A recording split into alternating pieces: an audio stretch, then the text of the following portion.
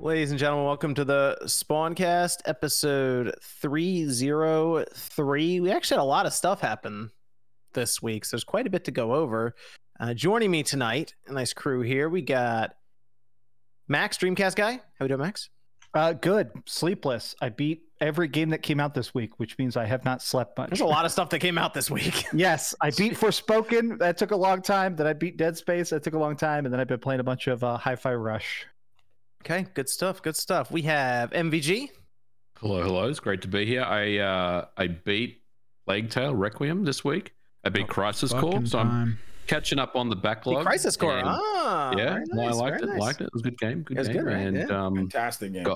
And GoldenEye, of course, and Dead Space. Big week in games for me this week. A lot of stuff happening. Yeah, a lot of no stuff. mention of Forspoken. It's all right. We'll move on.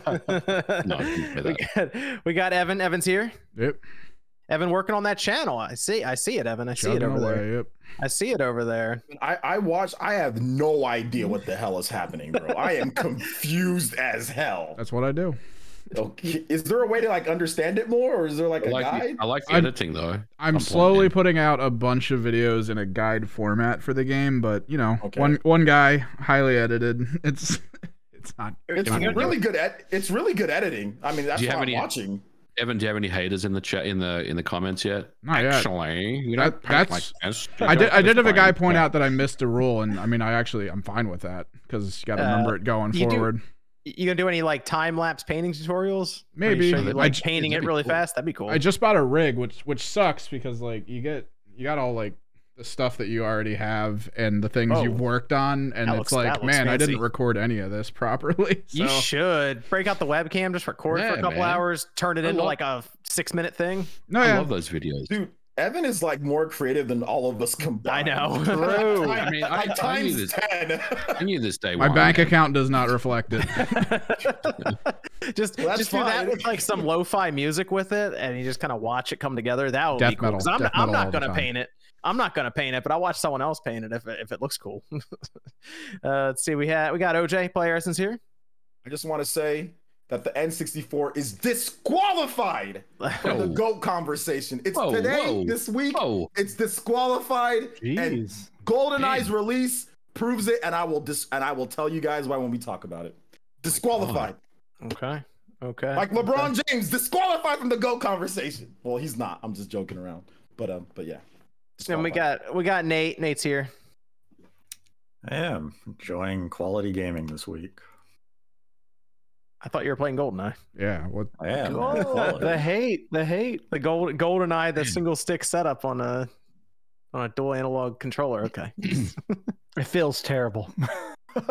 But why would it feel terrible? But why would it feel terrible? N64 is fantastic. Everything's on the left side. N64 is one of the Playing it best. with the Why normal would it thing. feel terrible. What's the problem you here? Stop N64 throwing my is own great, words right? in my face.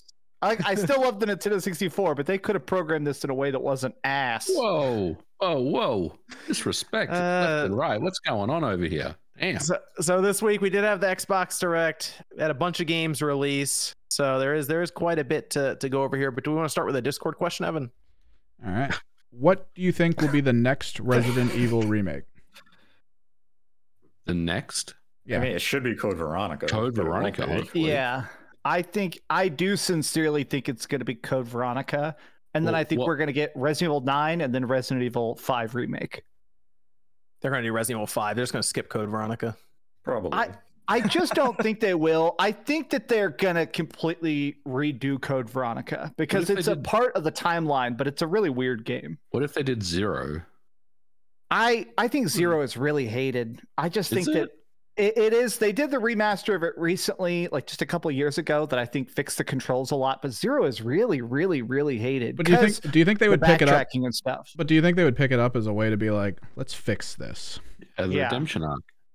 Well, if they did, I think they should make it co-op because that one of the main criticisms people have is that in Zero you played two different characters, Rebecca Chambers and Billy the convict, and you had to keep switching between them. So doing one puzzle as yourself, handing a puzzle piece back and forth, was a pain in the ass. If they made it actually co-op, I would love to see a remake of that. Okay.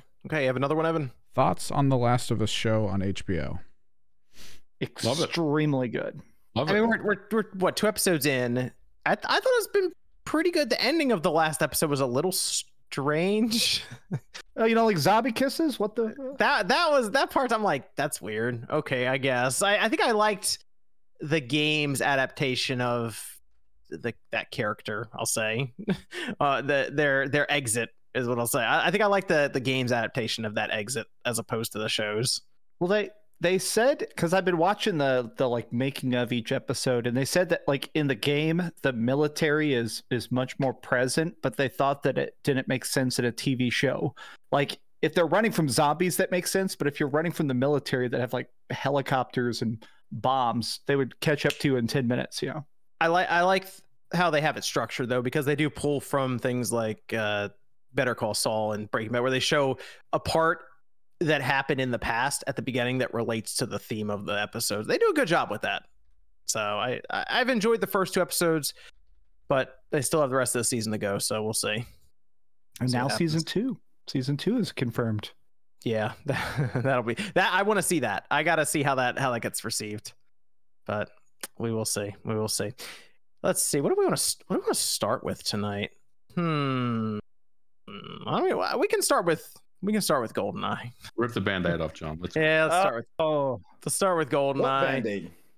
GoldenEye 007 released from the 64, released onto the Switch and onto the Xbox. And it's got mixed receptions online. We needed to break out a diagram on how to play it on the Switch, but the controls are weird on the Switch, and the visuals and stuttering on the Xbox don't make any sense. So it is as MVG said, a mess. It's on his channel. It's in the title. GoldenEye 007 is a mess. Yep. Nate loves it though. It's still a good game. Sean lost his mind on camera over it, and Nate's like, that's good. You've told us about your love life, A lot of Nate. Hyperbole. That's all I'm saying. You've told us about your love life, Nate. We know you're attracted to messes. Come on. Whoa! Damn. We couldn't even get Sean to play online at all. And what did he do? All he did was talk about the online for GoldenEye for weeks building up to this. And as soon as I think he's played this game for all of 10 minutes. Yeah, long enough to get footage. The controls, I think immediately he's out. He died playing, like, he died on the second or third enemy in the damn level. And then he rage quit. I will say this. These people that have been shilling the N64, I'm here to troll you guys tonight. You guys have been talking about how great N64, how it's better than GameCube. GameCube, all you need to do is you can't mess up the controls. If it's the same exact controls, you can go back and play. How are those GameCube games controlling on the Switch? They're not there, but that's okay. The point, Mario Sunshine's just that's fine. okay. I hear Sunshine's not bad. The point is that you guys have nostalgia goggles on, and when you go back and you play it the same way that it was played back then, even if you have an N64 controller, it plays beautifully. You don't like it. No, I'm not saying you, Nate. I'm saying beautifully. Sean, and Sean didn't use the N64 controller. That's the problem. It doesn't matter. It does not matter. He doesn't like. He wants it to control like Call of Duty. That's what he wants it to control. And it does. That's the weird thing. It's the controls on Xbox are great. That's what I'm saying. He wants it, and it's rose tinted. These controls, the games are not that fantastic. You guys have exposed yourselves because N64 right now. Look at this. You guys are all upset. This is one of the greatest games, right? Right now, the way Sean reacted to GoldenEye, if he was to play Metroid Prime with a GameCube controller, he'd say, "Why doesn't the other analog stick move the gun?" No, because it has a lock on. No, because it has a lock. I don't know. I made a video today saying they ruined GoldenEye because I played it on Xbox and I played it on Switch, and I feel like both versions have problems. I feel like MVG's technical breakdown. I watched your video this morning, MVG, and it's great. Just showing the fact that textures are there's gaps in the environment and stuff. Character models are not loading properly. Like no matter where you play this doesn't feel correct. Something feels off. So I never really said this in my video, but I actually think the Switch version is the better version. Correct. Of the two, even with the controls. So now for me, I'm fine with the controls because I grew up playing an N64. I'm good with the control system, even on the Switch with the Joy-Cons. I know how to play the game, but the difficulty in recommending the Switch version out of the box is if you load it up and you haven't really experienced those types of controls before, you're gonna just be like, how do I play this game? And I think that's the difficult part. I mean, you can go in and configure it and change things around and get a decent control scheme out of it. But I think the point is, for me, and really this is the only real criticism I have with the NSO version, which I think is the better version because it's more accurate, it's more faithful to the original game. But I think they should have just baked in a default control system where it's like, anyone that's a random or just a casual can play this game, at least start figuring out how to move around in the game. That's the only thing I really have a criticism about on the Switch version. The video that I made today was really more about the Xbox version, which I think honestly is, again, it's a bit of a mess, right? There's just a bunch of small niggly issues, and it compounds itself into this version of the game, which you can just tell wasn't really made with a big enough budget at the end of the day. I think they just did the absolute minimum to get this game out the door on Xbox. This was that situation of, we got to rebuild it, but we don't want to spend a lot of money. Yeah. Exactly. And it's a shame because that remake, if that remake didn't leak and we just had that glimpse of it, I think we'd be like, it'd been cool. We've played the remake, so we know it's good. And it's like, it's right there. Just get that. Well, the other thing I did in my video today is like, there's emulators that can play N64 games at 60. And I showed off one of the homebrew emulators, 1964.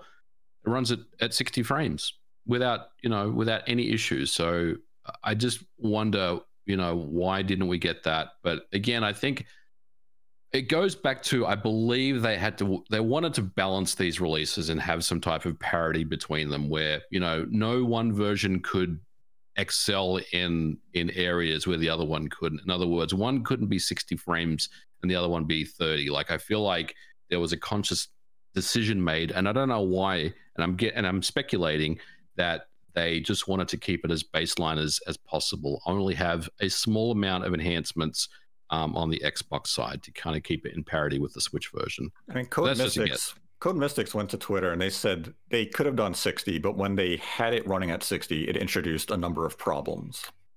You think like screen tearing or something like that, or something more? I wonder if animations were tied to it. The animations of the logic. It could be the animation. They didn't go into any extra detail as to what the problems were. But if their default was to go to 30 FPS over 60, there was a reason behind it. So, I mean, I would defer to their expertise on the matter. They were the developers behind the project. So whatever reasoning there was for it to be done, there seems as though there was a reason. And I don't think like Nintendo had any say in of, we need parity between these releases. Oh yeah, no, I don't think that'd be the case. Otherwise, it wouldn't even have attempted or advertised like high resolution or 4K or any of that. I mean, it's at 30 frames. It's at 30 on there. No, you're probably right in what you say, but then the question is, well, why didn't they get the source code from the unreleased XBLA version at that point and start using that? Well, I mean, I think that introduces a kind of a different ripple to the conversation of, if you did have the unreleased XBLA version and you still needed Nintendo's permission for this release to even happen, Nintendo could have looked at that and said, we're not giving permission to that, because that also would then add another layer where, how would they add the XBLA version to Switch? It would have to be a standalone release. Yes, it would not be with NSO. That's correct. Yes. Yeah. Now, when that happens, would that mean Microsoft is publishing that release? Well, that's, I mean, you would think so. You would think that would be. Yeah. So now all of a sudden Nintendo's going to approve a version that would be a standalone release, not only on Xbox, but also Switch, where Microsoft would potentially be publishing it, and they're going to make the majority of the money. Whereas what we ended up, the solution is, this is going to Game Pass and Rare Replay, and it's going to NSO. There is no standalone version. No one can buy it. There is no extra revenue exchanging hands in this case. Whatever deal was struck, this is the money between the parties involved, and that's all there was. Yeah. Yeah, it's a shame. I mean, at least it exists. I will say that on modern platforms, but it's like, what could have been with this if everyone was fine and could agree on basically money?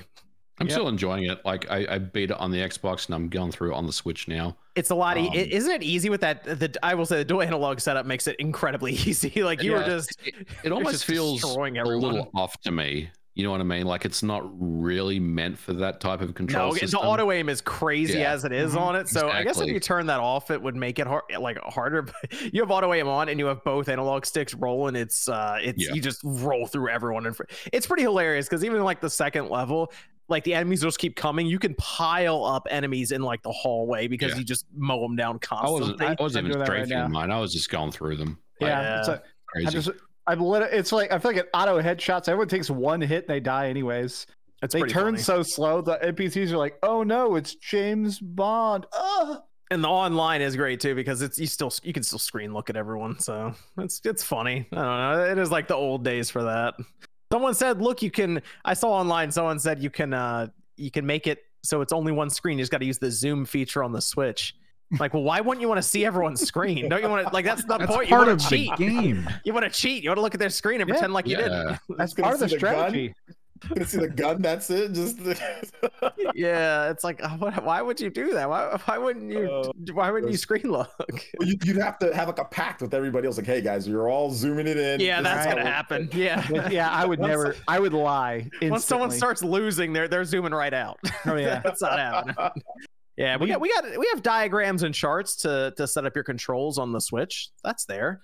It's like a 8-step process, and bar graphs and charts and stuff. I thought we didn't like that for Anthem, but it's fine for the Switch and setting up the. That's hyperbole. That's hyperbole. All I know is apparently you could take the right Joy-Con and the left Joy-Con and just switch hands.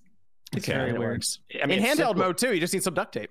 It simplifies the controller swap. You put it on 2.4 in the game settings. You use. Oh, we're bringing decimals into this. Okay. You then swap the Joy-Cons into the opposite hand, and it controls exactly like having two N64 controllers in your hand, like back in 1997. Psycho. You can do that if you want to replicate that. You could also buy 2 N64 controllers from Nintendo and do it, or you could use 2 Pro controllers, however you want to do it. I synced up the Xbox controller and it just worked on the Xbox. It was weird. There've never been. How's the online on that game? There's never been 2 Nintendo 64 controllers in the same room. Has anybody been able to ever buy 2? It's impossible. Let me tell you how I got this one real quick, guys. All right, so I went on there. For some reason, it was not letting me buy it. Then I was like, whatever, and I clicked off anything. Next thing you know, I got an email saying, "Hey, you got an N64 controller coming." I'm like, wait, what? Nothing even went through. So even this controller was on accident. I think my biggest gripe is the fact that it's the peer-to-peer where you're doing the online, because we did a couple online matches, me, Spawnwave, Nate, and MVG, and it was going great until slow-ass Nate joined, and it bogged it down because it connected to the wrong signal on my router. It went to the slower one. If it went to the faster one, it would have been fine. But all of you quit after I win the one match I was there for. Yeah, you won a match while it was like this. You're like, I have footage of Nate just shooting a wall. Same. And then you died. I'm the only one who had more than one kill, and I won. I have footage of MVG aiming a rocket at his feet and pulling the trigger. Yeah, man. I did do that. He wanted out so much. He's like, "Yeah, let me out." That was yeah. It's a shame. The multiplayer is janky as fuck, but it's still really fun to play. Like if you have a good connection, I can definitely have. Or if you have the Xbox version, you have people like that would come over and play. That's probably the best experience. Yeah. Well, there you go. GoldenEye is like kind of out. It's just it's 2 pieces that need to fuse together, and it'll be good. It's qualified, but it's never happening. In fact, probably in a couple of years, it'll just get taken away, and then we'll be like, "Oh, they took it away," and we'll reminisce and be nostalgic about that release. And no. So what's going to happen is they're going to take it away. People are going to be outraged about it, and then a couple of years later, no one's going to remember it. No one's going to care, and then like 5 years after that, people are going to be like, "Damn, I wish we had GoldenEye again," and the cycle will just repeat itself. Maybe that's when they drop the remake and clean up. Yeah, they're gonna Dead Space it. Dude, that remake doesn't exist. You never saw it. No, they do pretend like it didn't exist. It doesn't exist. Someone needs to ask someone in an interview about that. Someone at Microsoft, someone at Nintendo. Just drop the question on them out of nowhere. Rare's kind of talked about it in the last couple of years. They said it was done. Someone higher up within Nintendo said, no, it's not coming out. And that was the end of it. They didn't want to. So the next treehouse, Nintendo killed it. The next treehouse about Zelda. You just need to drop the question midway. Yeah, careful, Nate. Nintendo Life is listening. They may run a story on that. It's already out there. You can find it online. You can Google it. You said it. Yeah. Hey, we're talking Pikmin 4 in a treehouse with Miyamoto, and you're halfway through, and just like the GoldenEye remake though. Let's he'd look at you and say, "What are you talking about?" Never get another interview again after that. Yeah, true. I'm not supposed to be there in the first place. Why did they let me in? That's when Miyamoto escorts you out back and they beat the living shit out of you. You see, his bodyguards are actually kind of intimidating, though. He do be rolling around with some pretty intimidating. I mean, you pretty much have to, yeah. Yeah. Oh, yeah. There was a big old. I remember what year was it? E3 2014 or 15. Had like a little area that was like closed off for like I guess it was like children to go like play like E3 or whatever. Like it was like the executives' kids and stuff like that. And like Miyamoto was there with them talking. Yeah, and there was like this big old dude that was just standing there. I'm like, oh my god, yo, this is crazy. Because I was like, hey, what's going on back then? He just looked at me like, leave. I was like, all right, that's cool. You gotta hire the security. Yeah. I just asked what's going on. I wasn't trying to go back there. Damn. So GoldenEye's that. Hey, if anything, if you already have a subscription, it's a nice benefit to the subscription. So there you go. I mean, it's still worth checking out. It's still GoldenEye. Yep. You can go check it out. Evan, we have a Discord question over there. Actually, I have one for GoldenEye. I'm sure it's deliberate on everyone's part, but do you think it's weird how you can't purchase GoldenEye digitally anywhere? Yeah, it's definitely deliberate. Yeah, it's deliberate. Yeah, you can't add it to the physical copy of Rare Replay because you can buy that physically. So they can't turn it off on you then, I guess. So they need. You don't own it. You have access to play the game. Yeah, basically. This will be nothing more than a fleeting memory. Yeah, what next major upgrade would you like to see to controllers? Next upgrade. I'd like a Sony controller with good battery life. Yeah, I was going to say the same thing. A Sony controller that has replaceable batteries and has good battery life. I did a video about it. This is the new controller. I tested it. It's about a 4.5 hour battery life. I've realized this is $200. I've realized I would pay $200 for just a controller with like a 40-hour battery life. Yeah, I guess battery life for Sony is their biggest thing. They've never really had a good battery life either. For their controller. I swear, maybe I'm misremembering, but I swear the PS4 had a 15-hour battery life. I thought. We used to make fun of that battery too, though. I've never caught 15 hours on a PS4. We used to make fun of the PS4 battery all the time. Once they did the dimmer patch, I thought they did, but I mean, I think it varies on the game, but Last of Us Part 2 for some reason just eats the battery. I charged it multiple times in like my 20-something hour. I think I played that game for about 20 hours, and it definitely had to hit the charge at least 3 times, at least minimum 3 or 4 times. But like I said, that's just me. It could be different for other people based off of, I don't know, variety of factors. We're getting used to, like, the Xbox Elite controller has a 35 to 40 hour. The Switch Pro controller has like a 40 hour, and now we're talking about this PlayStation controller has like 4 to 5 hour. And it's insane.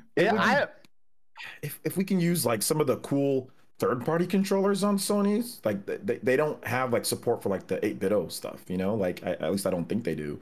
I know there's some, but it'd be nice because then you can say, okay, well, at least I can just use this controller for it, you know.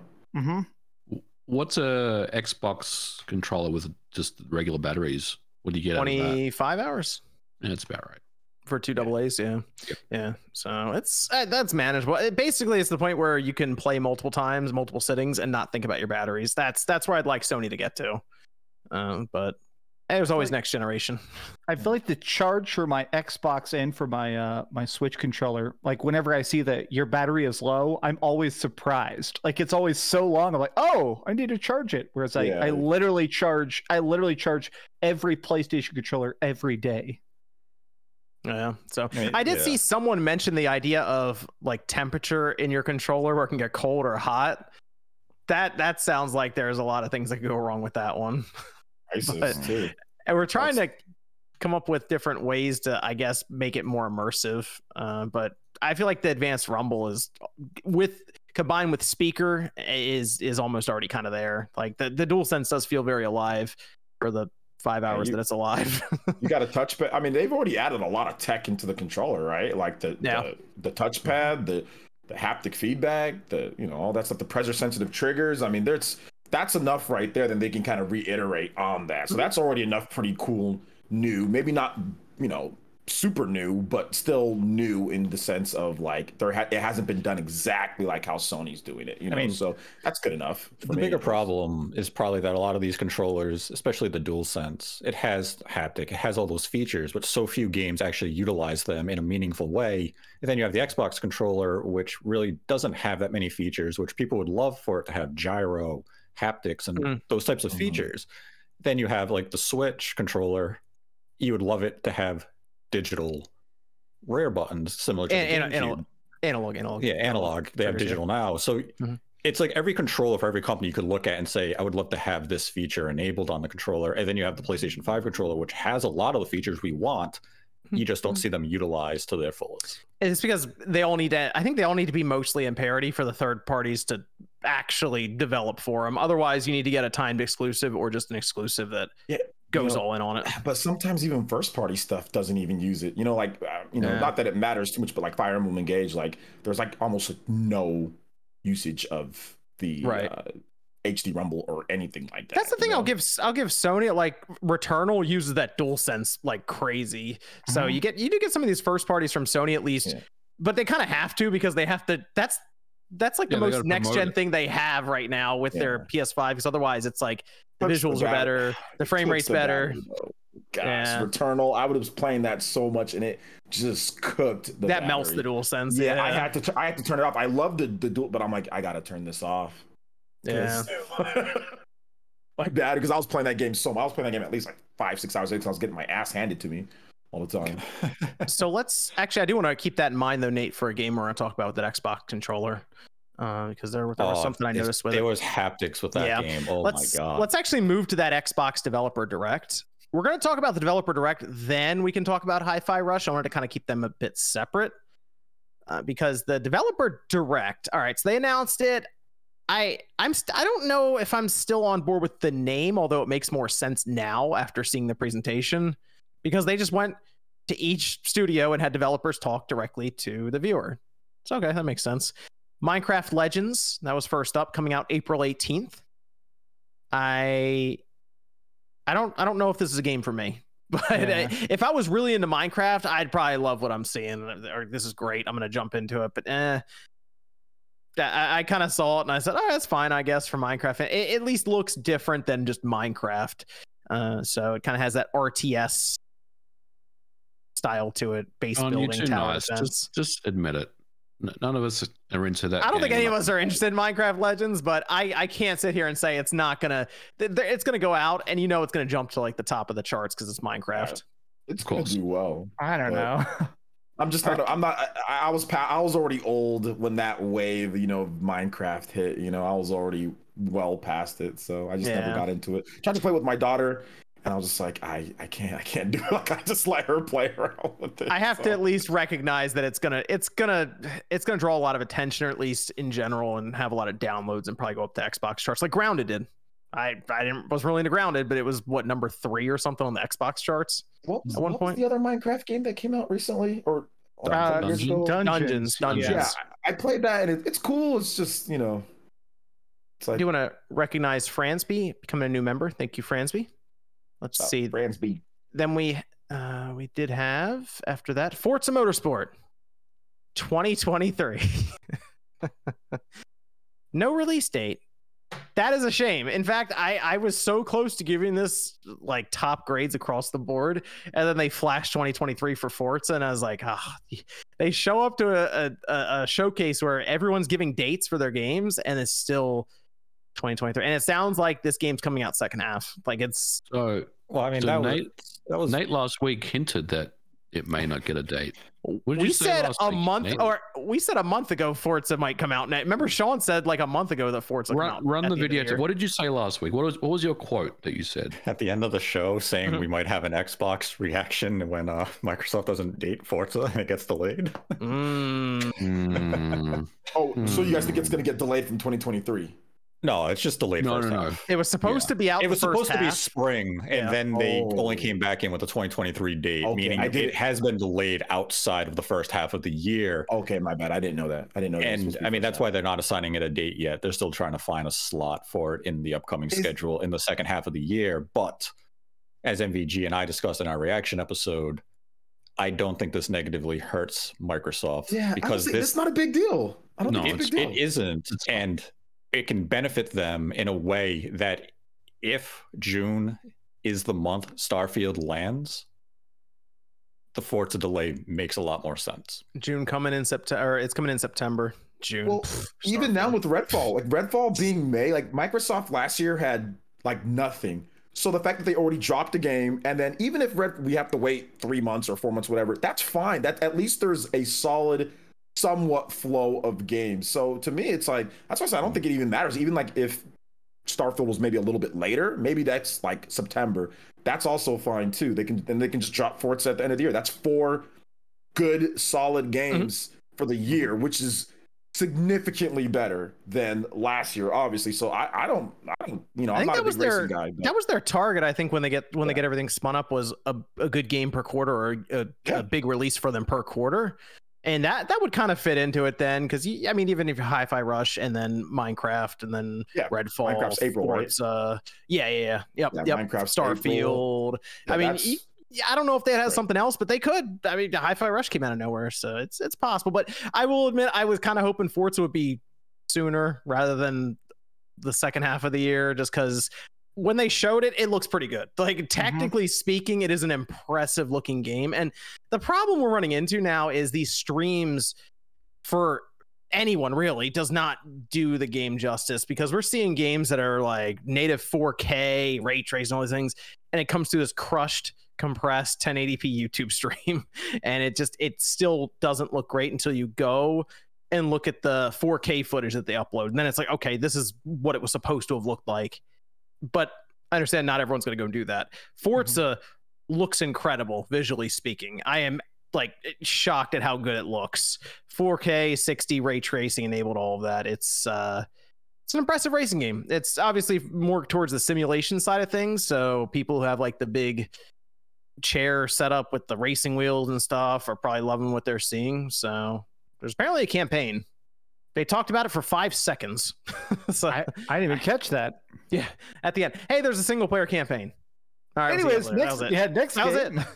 Yeah. So hey, it's still Forza. Looks good. Looks like it's going to be a good time. So I guess we'll see when that ends up releasing. What do you think, Nate? I mean, you said they don't have it set up yet. I think August sounds nice. I think that's a good month. You're looking Forza. August, September, the usual window where you see Forza and Forza Horizon games land. At the absolute latest, I would go into the first half of October. Horizon 5 in November, if I remember right. Yeah, because then Halo followed up the following month. Before the Halo multiplayer release. Yep. So I don't think it's gonna. That seems really late for Forza Motorsport. Like November. I'd be surprised if it went that far. I'm thinking late summer, very beginning of fall. That sounds right. I'm gonna move over to Elder Scrolls Online Necrom. It's launching in June. It's an expansion. Cool. Next. I don't play Elder Scrolls Online, and then they were like, here's all the downloadable content you can just get now. There's like 20 pieces, and I'm like, that seems like I'm not going to catch up. So that's the end of that. I mean, I've heard a lot of good things about Elder Scrolls Online, where they say you can play it as a single player game. You don't have to do it as a MMO part. You can just enjoy it as though it is a never ending Elder Scrolls game if you want. And for them to give you that amount of content and just the visual fidelity of the game is very impressive. It's such a time sink. I don't have that many hours left in my life. Mind to put into a game. I'm not saying it's a bad game or anything. It's just, it's not something that's the thing with MMOs. They build up so much content that you have to dedicate basically everything to it to get caught up for you to feel relevant in the game. I put like 100 hours into it and I felt like I barely did the tutorial. The game is almost too big. Then we did have Redfall that is coming out May 2nd. That we kind of knew that from the rumors. People seem split on this game. I noticed online, some people were like, this looks great. Other people were like, what, this game looks terrible. I think people are still viewing it as Left 4 Dead, which is weird because it definitely is now coming off as that Far Cry experience they were attempting to describe to us in that article. Mm-hmm. It's Arcane, Austin. They did Prey. They did Dishonored. I never made a bad game. Yeah, I know. That's what I'm on board with this to at least try it when it comes out. It looks like it's that multiplayer experience. As much as they want to say you can play through it single player, this looks like a multiplayer game where you want to have some people with you. Does, but I will say that let's not sleep on the single player stuff too, because there's a lot of stealth. Like they showed stealth parts and all that, and obviously you're not going to be able to do that with multiplayer. So I think if the stealth is very well implemented, I think that the single player could be a bit better. I do agree with you though, John. Like it is more of a multiplayer experience. It's probably going to be more fun that way. But some of that stealth stuff looked really cool.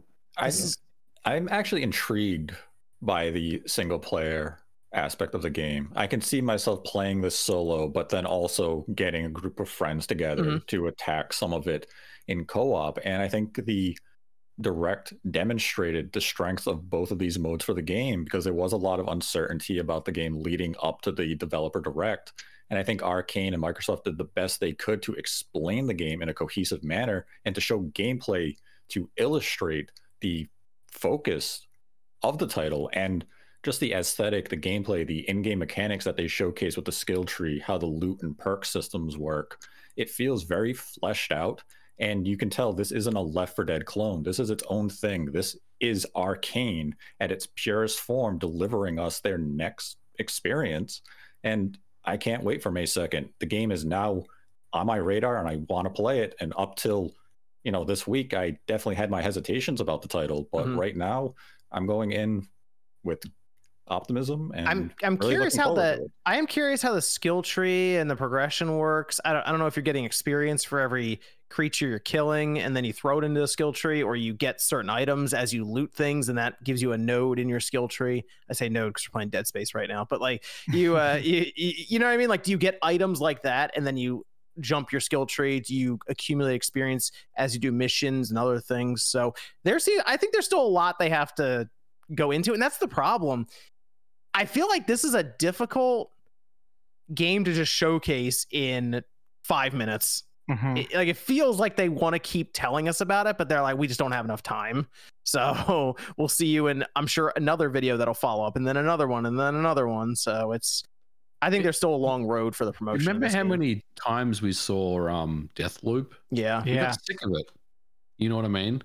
And when the game came out, it was received very, very well. Good game, so I don't think there's any issue with telling people over and over again what it's all about. But I also understand, that it still has a Left 4 Dead vibe to it, right? Even though it's not a Left 4 Dead style game at all. Kind of does, yeah. It just has that kind of feel to it, I think the enemy selection as well.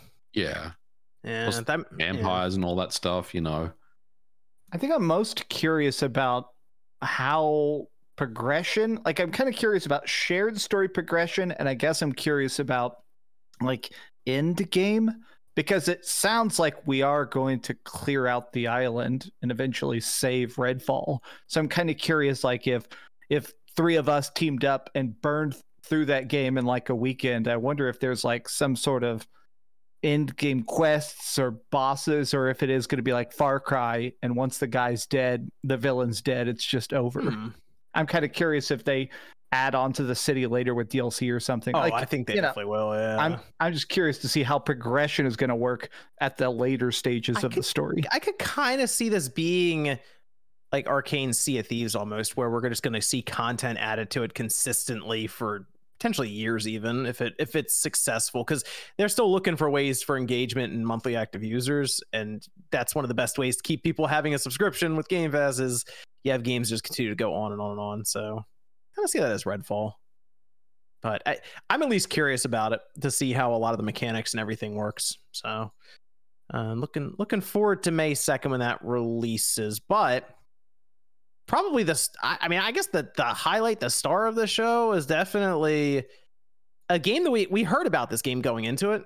but we just heard the title. We didn't really know what it necessarily was, especially the visual style, everything around the game in terms of the mechanics. Hi-Fi Rush gets announced, and then they shadow drop the game. Hey, it's available an hour after. It was maybe less than an hour, because I feel like people were saying, oh, it's up on the shop now. And I looked, I'm like, it's only been like 45 minutes, but it was there. You had to search for it. And then it was like, oh, claim this on Game Pass now. But it is a single player rhythm action game. And I heard that. I was like, oh, rhythm game? I don't know. And then I see it and they're talking about it. And I'm like, this looks like a Saturday morning cartoon with a slight anime twist to it. And then you play it and they're like, oh yeah, all your actions land on the beat automatically. But if you're able to time the beat yourself, you get benefits and advantages and harder hits and all this stuff. And the game is great. It's really good. It's fantastic. It's Rhythm Heaven meets Beautiful Joe meets Devil May Cry meets Fooly Cooly, and it nails every single one of those notes. This game was a pure project of love, and you can tell through just the gameplay, the music, the animation, and the way it transitions from the animated sequences to the game is just so seamless. It's a phenomenal game. If you have Game Pass, Steam, any way you can play it, play this game. It's going to go down as one of the best releases of 2023. Any chance for a physical release? I know, right? I wish. I want to buy a deluxe edition for my collection. It reminds me, it feels like, to me, it felt like Guitar Hero and Jet Set Radio had a baby. Yeah, because it was definitely Jet Set Radio vibes to it. Like the soundtrack, the amount of custom songs that they made for the thing that just feels so good. And one of my favorite things about Jet Set Radio Future was how the characters would dance when you weren't doing stuff, and the main character does that where he's always snapping to the rhythm. Like this. Yeah. Yes. Me and my friends used to all the time do the Jet Set Radio dances as a joke. So I don't know. The fact that he does that is like so cool. The whole universe dances, and it does that. Yeah, it does thing where he's snapping. It says snap above his hand. Like it kind of has that tongue in cheek, like self-aware vibe to it. And it is, parts of it are pretty corny, but it plays into that completely with the aesthetic and the tone and all of this. And it's genuinely creative for some of the enemies you're fighting against. As Nate mentioned, the entire world goes along with the beat. The cutscenes, things in the background, it's very weird. You start to notice it as you start to notice it as you go. And they have a streamer mode. So if you turn it on, it'll get rid of any of the licensed music and it will just play their original music. So you won't get copyright claimed or anything. And the music of both is phenomenal. The licensed music is awesome in the boss sequences, but the original music just for the standard exploration stages. Trent Reznor or Nine Inch Nails or something? Yeah. Yes. Nine Inch Nails is the first boss theme. And it's awesome. They just so good. They just spring out. You like walk into a room and a lady just shows up and she's like, "Hey, I'm the first boss," and she plays like a cheering soundtrack for herself, and then it just starts blasting Nine Inch Nails. I think I'm on the last boss. I'm right before the CEO. How many hours is it? I think I've put 6 hours into it so far. Yeah, I don't think it's an incredibly long game. It's a $30 title outright, but it's a fun game, and I didn't think it'd be that into like the rhythm based stuff. You can play it without it completely. Like all your attacks will land normally, your combos, but you get those big crushing hits if you line all your combos up on the beat. And it's pretty cool when it comes together. It's pretty cool. I mean, if you don't care about the rankings of getting, an S rank, you can kind of almost disregard the rhythm aspect when it comes to battle and just enjoy it for what it is. And it'll still be a very good game. You do have progression through it too, because you'll get essentially currency and chips, and you put them into extra abilities for your companions that can jump in, and it has like this Metroidvania vibe to it, because there are certain parts you can't go to until you get your companions that can break through things or go past obstacles, and there's all kinds of stuff to buy and level up in the game too. So there's a lot going on there. They said this has been in development, or at least it was conceptualized in 2017. So this isn't something that just popped up last year. They've been at least thinking about it for a while, and that's interesting coming from Tango. I would not have expected this from the people who made Evil Within. It's so good. I'm like the biggest Evil Within simp, but I'm like, man, I hope we get a fucking Hi-Fi Rush too. Yeah, this has to become a franchise. Yeah. It has to. Yeah, that's a good new IP for Microsoft. What I would do is I'd back the Brinks truck up now to Tango. Yeah. Be like, what else you got? What other characters are you thinking of? What franchises would you like to make? Because they got some creativity over there. This is like exactly the type of game that people were like we were discussing a week ago, where people saying, "Oh, the AAA sphere is becoming so redundant. We need something original. We need new ideas." And here comes Tango with Hi-Fi Rush. This is exactly what people have asked for. You know what this feels like, Nate? This feels like a game that would have come out of Sony Japan Studios. It feels like a Sony Japan, even a Nintendo studio. Yeah, this would have fit in fine on a Nintendo Direct. Oh yeah, yes, without question. Yeah, I'd have been like, oh, that makes sense. Yeah, okay, cool. This looks good. On Xbox, it's like, cool. Really? Like this? Yeah, this came from a Microsoft-owned studio. Wait a minute, Tango made this. The guys behind The Evil Within. What? Yeah. And Ghostwire Tokyo. Wait a second, and then you play it, and everything just hits. It's very good. It was so funny though. A lot of people, when you said that with it feels like it would come out from like Nintendo or like a Gravity Rush. See a lot of people that were like, oh yeah, kitty. This not. Oh, now it's great. Oh, now this great art style. Now, no more kitty. It's not. That's not a problem now. No, now it's fantastic. And I'm not talking about everyone. I'm talking about certain people. Okay, certain people. We'll not name any names, but certain people. Kitty this, kitty that. Oh no. Oh my God, great game. Game Pass. Oh my. Oh, look out. The colors, vibrancy. Oh, this game looks fantastic. I mean, like the color and the vibrancy. It's right from that GameCube, Dreamcast, PS2 era of gaming. It is from the golden era, and it's just great. And I know you're going to bring this up. Had the Xbox controller had haptic feedback, yes, just to go with the beat, have the controller serve as the metronome. It wants to the whole time. It wants to, but it's so limited with the basic rumble it has. And it can't quite do it, but it tries. I'll give it that. The little controller tries. Yeah. It would have elevated it to a whole new level if the controller had the haptic metronome going on. Or what if there was a speaker on the controller? Right. Even that. Can you? Man, I'm telling you. It really good. If it had the speaker with that rumble type feature as you're playing it in the boss battle sequences, you would just be taken back by the feedback. Be like, wow, Microsoft, you got to get on it. But if they do that, if they'll do it with the DualSense Edge, so it'll be like a 35-minute battery life because the speaker will drain the battery. Okay, prediction: Xbox Super Pro controller E3 this year. It's happening.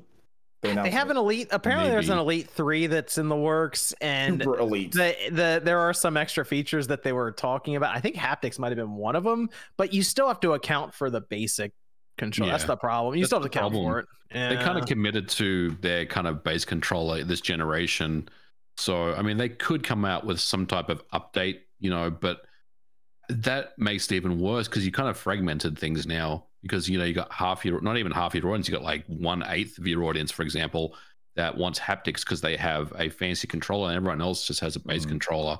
Mm-hmm. So I feel like they need to kind of get to the next version of their hardware in order to introduce haptics. But they could. I mean, I know Phil's kind of expressed wanting to do it in interviews and stuff, but it's hard to imagine them adding haptics now, kind of in the middle of the generation. It just doesn't make sense to me. Let me ask you, Miji, how does that? Is that a whole other development process? Getting the haptics synced up and programmed and designed for your game? It is. Okay. Yeah, it is. I mean, it's not that complicated. Like I did the haptics for Quake. I remember you said that for Quake, right? Yeah. And it's not like super complicated, but there's definitely work that you need to do. So what we did was I added haptics to the controller. And I also routed the audio, like low frequency audio. So when you shoot the shotgun or the rocket launch or whatever, it makes kind of a rumble in your hand as well along with the haptics. Mm-hmm. But the actual development time to add haptics, it's not really that much work. But I will say that you can get it, you can add them in pretty quickly, but making it feel right requires a lot of other people to kind of play test it and be like, does this feel good to you? And kind of do some A/B testing. Because I remember when we were doing Quake, there were a lot of people that I wanted that tested it out to see how it felt. And some people really liked it and a lot of people like, I don't like this effect, and I'm going to turn it off.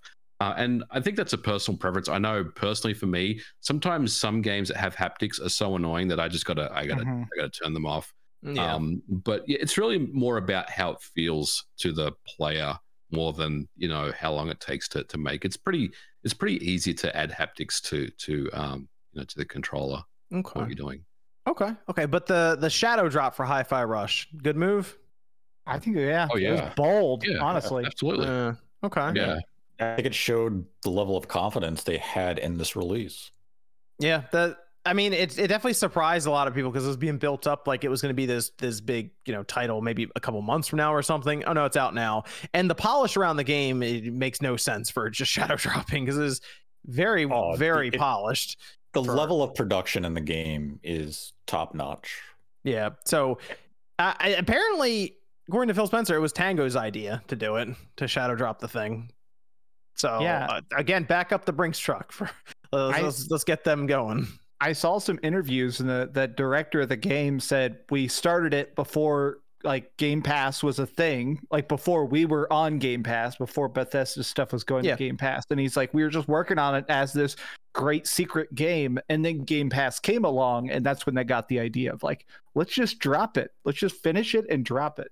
Yeah. So I guess the good thing is that if people can, if they see it and they like it, they can go download it or buy it right away. I guess one of the cons is you don't have any reviews at all ready to go, so you kind of have to wait to see people. It's okay to mix things up, to kind of turn the industry on its head sometimes, and not have a bunch of reviews ready to go that people spent like hours grinding out to get the review ready for embargo and stuff. So I welcome stuff like this when it happens. I think it's a really cool thing. Well, there's a game that's reviewing well now. So that's one that if the reviews hit and it was like, oh, it's a 90, we'd be like, oh, okay. We also have like today's day, we have instant reviewers. We have Twitch. We have Twitch and we have YouTube where you can just instantly go on there and get impressions. So that also, I mean, maybe it's not so good like 10, 15 years ago to do something like that. But yeah, in today's day, it's I agree. Like it's I like the shadow drop. Scary for them. Yeah, I like. It's probably a little scary for them though. They're probably like, right, see how it works out, Oh yeah. There's definitely that gamble involved in it. And now, I mean, I guess the only drawback from it being a shadow drop is now we have that uncertainty of will there eventually be a retail release? Because I would double dip and buy it if they come to retail. Dude, if they drop a super deluxe edition, I'm buying the best edition of it. I'm waiting. I mean, I wanted to go pick it up. I mean, I don't have Game Pass, but I don't mind paying $30 for the game. That's fine by me. But well worth it. Yeah, but if I'm gonna pay $30 for the game, I would have loved to pay like give me $50. I'll pay $50 for a physical. Like I think that's a game, OJ, that would do really well for you on stream too.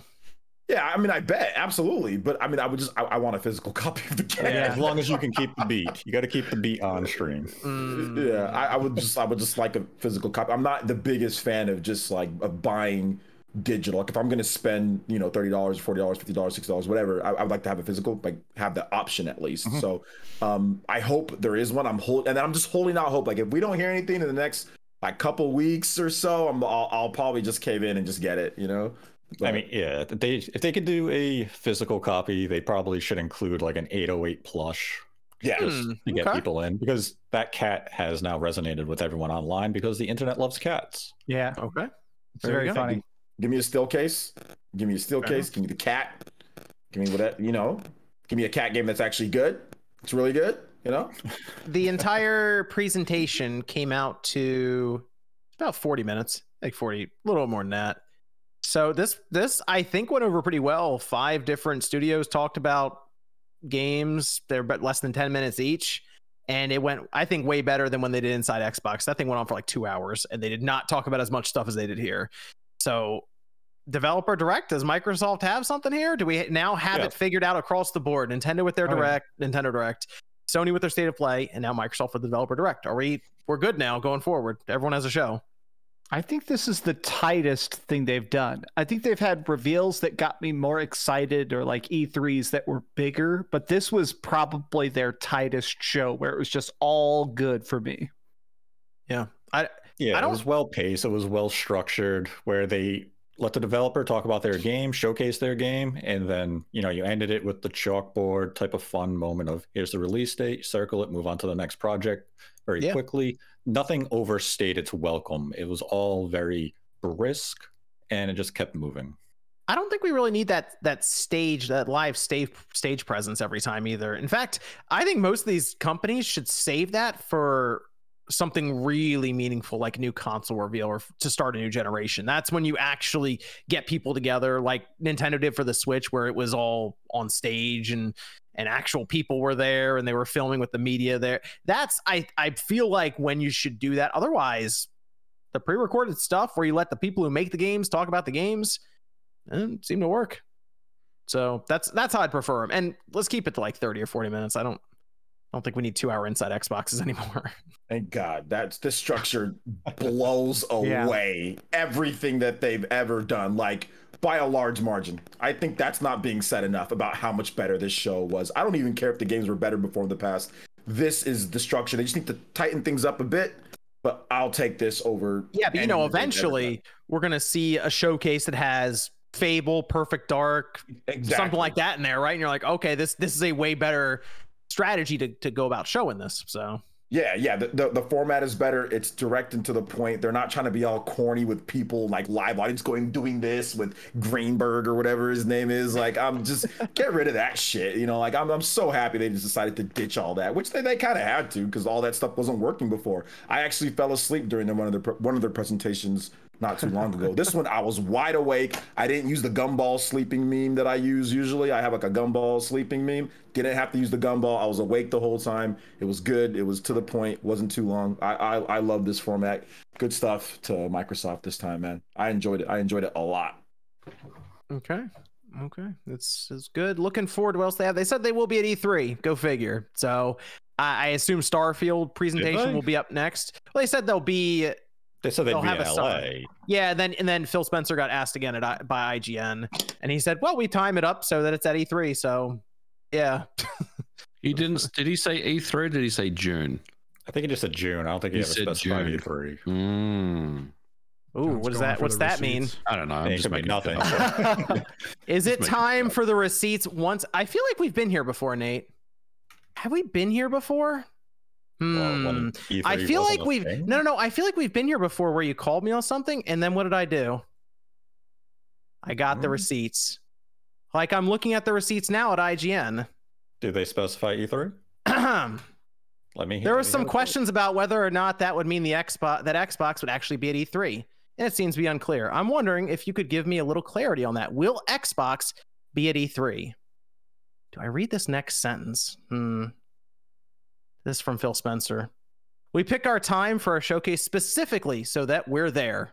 E3 is just to me one of the seminal moments of gaming. I love the history of going down to LA, thousands of people there, getting to see great new things, getting to see people in the industry, the fan favorites we've had. I definitely want to continue. Xbox is on the board of the ESA, and we'll be there. Yeah, that sounds a lot of marketing speak. That was a prepared statement.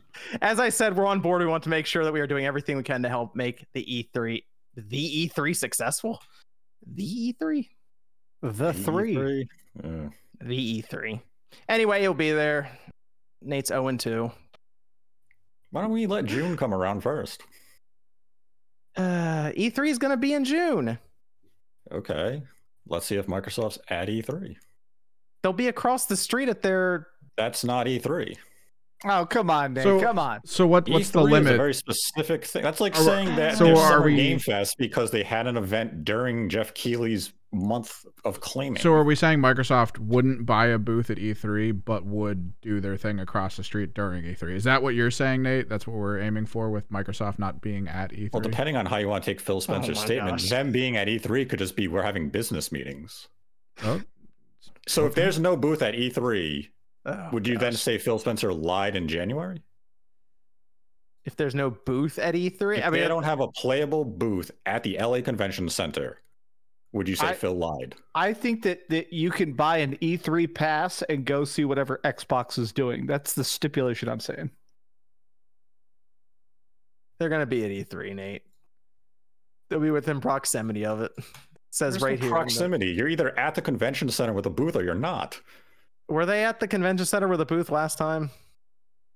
When was that? Like 6 years ago? E3 hasn't existed for 2 years. The last time E3 happened, did they have a booth there? Which was what, 2019? 2021 or something. When was that? 2019? No, when was that? When was the last in-person E3? 2019. I was there. 4 years ago? Did you see Xbox there? Yeah, that was there. Mr. Xbox was on the floor. That was the year where they were like pimping Terminator and everything. They had Terminator for Gears of War and Terminator for. Oh yeah, that was weird. They had it was that and RoboCop, right? On the stage and stuff. Nintendo had Luigi's Mansion 3. They had Link's Awakening. They had Astral Chain. Maybe that was the year before Astral Chain. But yeah, Nintendo was there too. But that was the last in-person one that they had. I mean, that was the last pre-pandemic E3. Yep. They were still calling it Project Scarlet then? For Xbox? Jeez. Yes. Oh yeah. Yes. I'm looking at that now. I looked up the floor plans. I don't think Nate needs that too. All right. We'll revisit it in June. If they're not there, we'll play back the tape. Ominous Nate. What episode is this? This is what's today? What's today? 303. The 28th. Nate's not having a good run recently, so the stipulation is if they do not have a booth, I want everyone to know. We got to make this spicy. Face right reveal. Now. Nate, face reveal if they're there.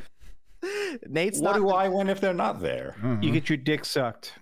Nate's not been having a good run recently, so he's posted pictures of Geno Smith and Dak Prescott in back-to-back weeks for the 49ers. And guess what he did 2 or 3 days ago? He posted a picture of Jalen Hurts. So I'm sorry if the Eagles lose, it's Nate's fault. Okay, everyone can find Nate. It's his fault. Funny enough, Geno Smith's the most prolific passing quarterback out of those three. Funny enough. Is that funny? I don't know what that means. Just saying. Geno had the most touchdowns out of all. He's the most prolific passing quarterback out of those three. He is. He just flat out is. He had 4,000 yards this season, Pro Bowl. He plays millionaire catch better than the other millionaires. Oh, he's getting a big payday this year. He's getting a big payday this upcoming year. Evan, we have Discord questions over there. I just wanted to After the Xbox show, I thought about checking out ESO until I discovered it is not on PC Game Pass. Why do you think that Microsoft has not added it to that part of Game Pass Ultimate?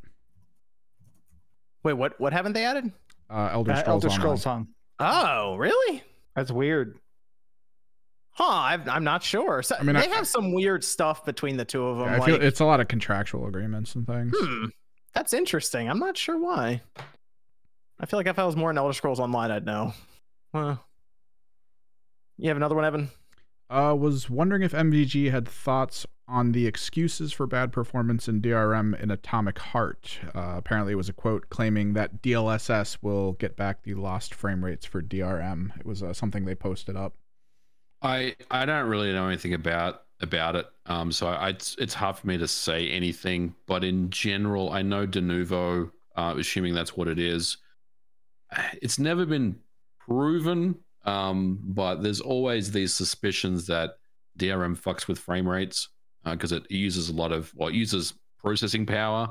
But aside from that, I can't really say anything because I don't really know about that situation. I mean, a couple of years ago, I remember Capcom when they did Village on PC, it ran like absolutely terrible. And then they removed Denuvo or something, and then it Doom kind of did that too, right? Doom had a DRM that ran like shit, and then they patched it out and it ran perfectly. How does Denuvo keep pretending like they don't affect performance? They constantly say that in their press releases and on their website. Then we have so many case studies of Denuvo being removed from a PC release, and all of a sudden it jumps 20 frames per second for everyone. It's like I don't get it.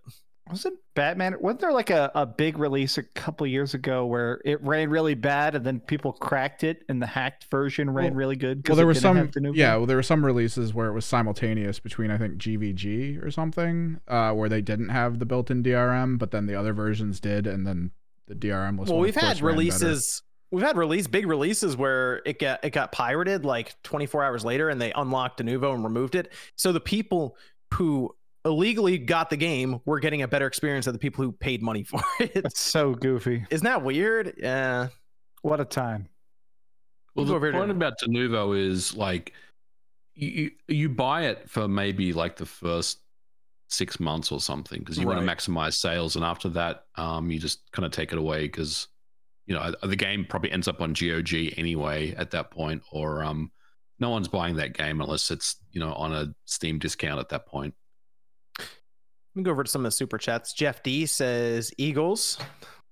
We'll see what happens. Matthew says shout out to Pizza Tower, just released on Steam. I have not played Pizza Tower. Heard good things about Pizza Tower, honestly. Oh, okay. Tijo says, pour one out to PC players without an Xbox like myself who felt misled when Microsoft said 007 was coming to Xbox Game Pass, but it didn't. Why is that? Oh, it's not on PC. Oh, I know why. Because they don't want people modding it and hacking it and extracting the ROM out of it and all that stuff. Interesting. Okay. That means, that they don't control it at that point. So that's why it's not on PC. It's a very touchy release. Wow. Travis with the little bird sticker. Thanks, Travis. Joe says, thoughts on Xenoblade Warriors holiday 2023 rumor? That's not a real rumor. It's not a real rumor. It's not a real thing. Listen, if I'm wrong, I'll play the game for 10 hours straight or something stupid. But like Xenoblade Warriors, that kind of makes sense though if they want to do a Warriors game for it. That's kind of cool. They're not though. That's the thing. It'd be cool if they did. It'd be cool if they did, but they're not. I'd be shocked if there was a Xeno Wars. I would literally be shocked. I don't think there is. Tijo says, how do you guys feel about PS5 games that aren't graphically demanding and can run at 60 FPS but run at 30 FPS instead? Neptunia does this. Less powerful PCs run it at 60. I'm not really sure why that happens, but it does, where games just don't look very good in general, or like it should be able to handle it, but then it's just capped at 30. So I'm not sure, but it's frustrating when it happens. Yeah, it's very disappointing. Well, and I always hate when they say, even when it does look good, I hate when they're like, well, ray tracing is important, so we have to make it run at 30 FPS. It's like, well, I'd rather it be 60 FPS and not have ray tracing. You know what's interesting about this generation? I don't really see a lot of people calling for ray tracing or pointing it out as much. Like people just don't. Ray tracing just didn't hit. I think like NVIDIA and AMD were hoping, because they're the ones who are going to provide the technology and sell the video cards that'll basically profit off the idea of ray tracing. But I don't. Whenever I go in, I don't go, oh, where's the rate? Got to turn the ray tracing on. It's never really thought about it. It's just one of those extra features that you get that a lot of studios don't really even bother with. And ray tracing this generation, well, I think it's cool when they have it. Sometimes, there are some games that actually do look quite good with ray tracing on. But honestly, I mean, the amount of performance that it eats up just isn't worth it. It's just really not worth it at the end of the day. I'm more interested in it for the audio experience, because they kept talking about the whole bouncing audio off of stuff, which was kind of a cool idea. Ray tracing audio. The graphics in Dead Space are so good that it like trips my brain up when you're like in a foggy room and you'll see a puddle at the bottom of a layer of fog and it will like reflect the light off the surface of it. So it's like, it makes me think like, and I don't think that's ray tracing. I played on performance mode. So it's like, all right, graphics are good enough. Just keep frame rate as high as possible. Dr. Wolfstar says, OJ has never been more correct in his life. Nobody says, are we letting Forza get away with continuing to use those horrible old car models like the R32 and S15, not to mention the Forza Aero Wing again? People were mentioning the car models because I guess some were reused or whatnot. Yeah. But how many games is this number? This is 8, right? Forza 8. Technically, it would be Forza 8. Yeah. I mean, come on. There's going to be some copy paste going on. Yeah. My thing is, car games in general just look ridiculous. Like, even I know people were like destroying Gran Turismo at one point for its visuals. I'm like, really? They look amazing. Maybe it's just me. Car games just in general. I feel like we're getting that limit of, we've talked about diminishing returns. Like we're like at the roof for car games. Like I guess the environments around the cars now is the next focus. The crowds. I don't know. Cars just in general now, car games look great. So it's tough, I think, to get it much better. So I guess, ray tracing. There you go. Got to focus on the crowds now. They got to fix those models. Yeah, right. The Nintendo 64 characters like this. I need ray tracing on the models that I'm driving past at 130 miles per hour. I want to see the fear in their eyes. My car flips into the crowd. Yeah. Drifting an inch from them. It's like, I want to feel them cry on my hood. Liam says, when do you think GoldenEye will be delisted? Probably like next year or something. Like a week I or don't think two. it's that early. I don't think it's that. When It's probably like 5 out. years or something. Yeah. Well, end of the generation. Yeah. Let's put it that way. Well, hold on. The NSO, the account's going to carry over. It's going to be on the next one. They're going to take that game away from us? Yeah. Why not? Yeah, they probably will. Zbat says, yo, OJ, big fan here. Great video on controllers today. Is that today? I don't know. They said great video on controllers today. That definitely was not today. Well, he watched it today, so it's recent to him. There you go. Yeah, that's controllers tomorrow. Jar says, with wages and contracts citing Metacritic scores, is it irresponsible to use 5-star scales, nothing between 80 and 100? I don't know. I mean, Is it irresponsible to use the star system? I think companies have sort of been moving away from that because of the backlash, haven't they? For Metacritic? I don't like the star system. I don't like 1 out of 5 stars. Same. I'm not a fan. If you're gonna use a rating, I also don't know if reviewers should feel responsible for people working on games not getting paid. I think that's more on the company. Mm-hmm. Yeah, it is weird. I will say it is kind of strange to link pay to a website like Metacritic. It's I mean it's what happens, but it's just weird that it happens. SLM says, Max, any update on the copyright strike on the video? It got removed. It was a mistake. In my video is kind of blowing up. I used a picture in my review of the DualSense Edge where somebody at a repair shop guy in Australia had disassembled it and showed that the controller battery is actually smaller. I didn't credit him by accident. I just was editing the video fast, and he copyrighted me to get me to source him, but it's totally cleared up. It was just an accident. There you go. Reese says, hey, OJ, how about them Cowboys? JK, congrats, man. You got us. Love what you all do. Need more positivity in games these days. Love the show. Keep it up. Still got the Cowboys was great, but I'm not really celebrating that too much because we already beat their ass last year with Jimmy Garoppolo, so I knew they were going to win this year. But the big thing is the Eagles. That's the thing. And then even if you beat the Eagles, you still got to either face Burrow or Mahomes. So it's not like, I mean, Niners is about winning championships. I've seen the Niners win multiple championships, and that's cool winning playoff games. But I want a Super Bowl, So the Eagles are very good. Eagles are very good. Zbat says, "Hey OJ, big fan here. RPG controller video was 100 tomorrow morning, 6 a.m. Okay, there you go. I just checked, yeah, tomorrow morning, 6 a.m. 6 a.m. PT, 9 a.m. Eastern. There you go. Developer says Hi-Fi Rush logo looks like the Gravity Rush logo. And then David says, with the success of Game Pass and Series S, are physical copies for the Xbox worth collecting, or will things like the 70 megabyte Modern Warfare 2 disc make it pointless? I think the series ones, like they're actually putting those on the disc now, right? Like before it was weird because you would download the optimized version because MVG did a whole 2-part series on that. Max, what were you saying? I was going to say, I've stopped collecting physical Xbox games just because I get everything on Game Pass or I get a review code. So I feel like I have not bought a physical Xbox game since Gears 4. It seems like they're not going to have value, but who knows?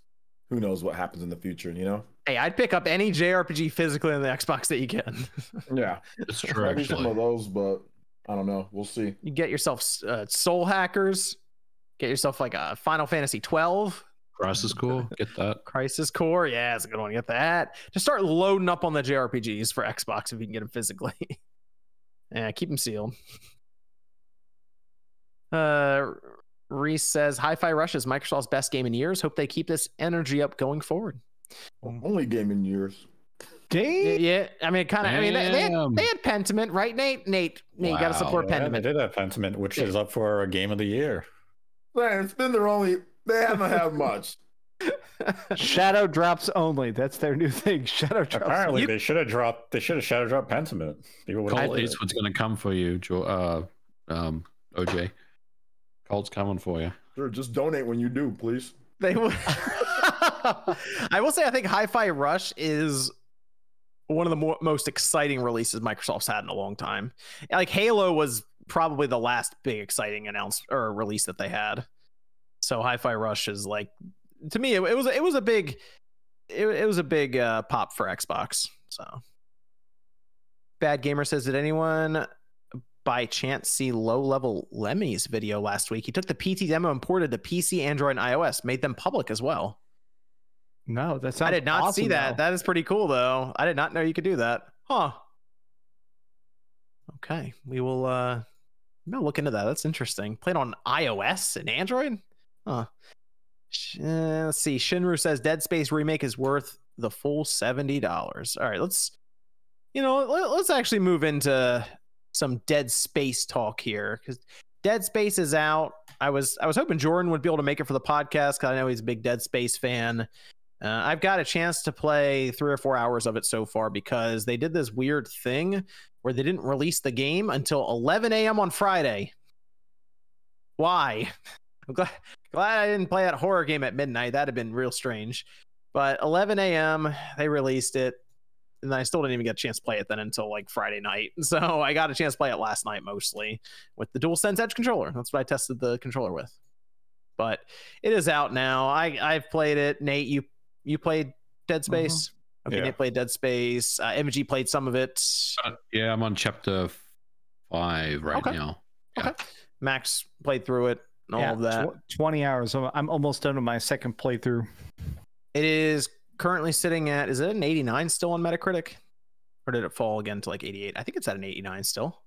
So it's right out of the gate, it's one of the highest rated games of the year already.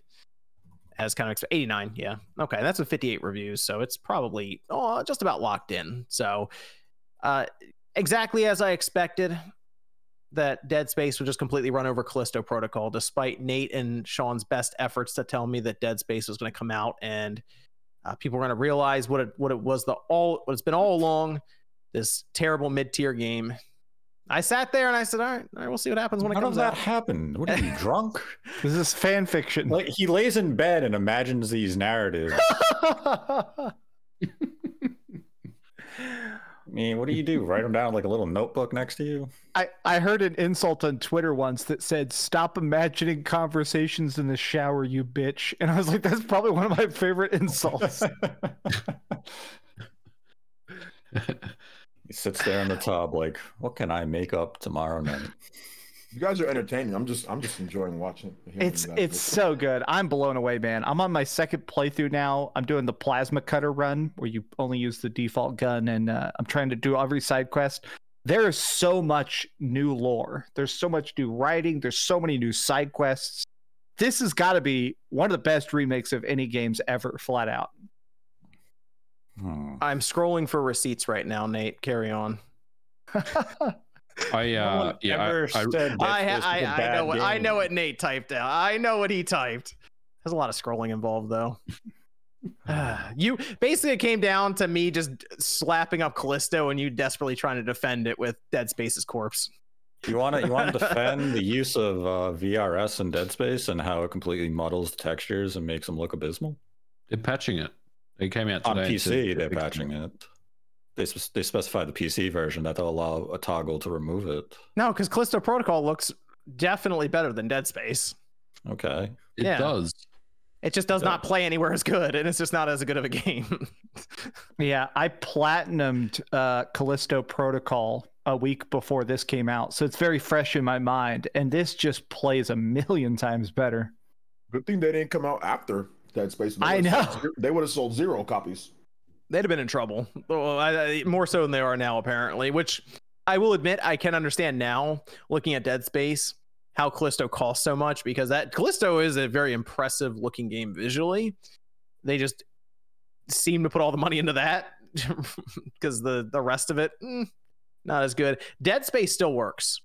And I can see because I didn't really play the 360 version for probably a couple of years now. Really, I thought about going back to it before the remake. I'm like, nah, I just want to jump back into it. Maybe it'll feel like a whole new game again. But you still realize and remember parts of it going through the remake. But man, when the lighting, the atmosphere they're able to build now, the sound, dude, when you have to go in and you gotta switch the power over and the lights go out and it's like, oh wow, okay, you can kind of tell how much more they're able to do with the newer technology and all of this, just set the atmosphere and the mood, because it's definitely a scarier game than Callisto, I will say that. One of the things I really like, and I don't know if this happened in the first game, so someone tell me if it did, but I don't remember this ever happening. When he foot stomps the monsters, there's different types of foot stomping he does depending on how like scared he is or how freaked out he is. I don't know if you guys have picked on that.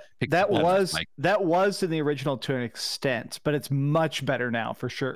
That really was like a holy shit moment for me in this game. I was like, oh my god, like they've really put a lot into this. As he's kind of more freaked out, or if he's pissed off or something like that, he'll like really stomp hard. And sometimes he just kind of just kicks them. The stomp almost. is hilarious in this game though. Still, they make it so like the whole screen kind of shakes when you stomp and all that. It's great, but there are a lot of little details in this game that really stand out. And Dead Space, it still hits. Yeah, it does. It does. It's good. The upgrade system's all still there. It feels good. Go through, get the nodes, upgrade through those, which just dump it in your plasma cutter. This may be controversial, but hear me out. How do we feel about the blood on the wall writing thing in video games in 2023? I feel like that whole trope has kind of aged pretty badly. Well, it depends.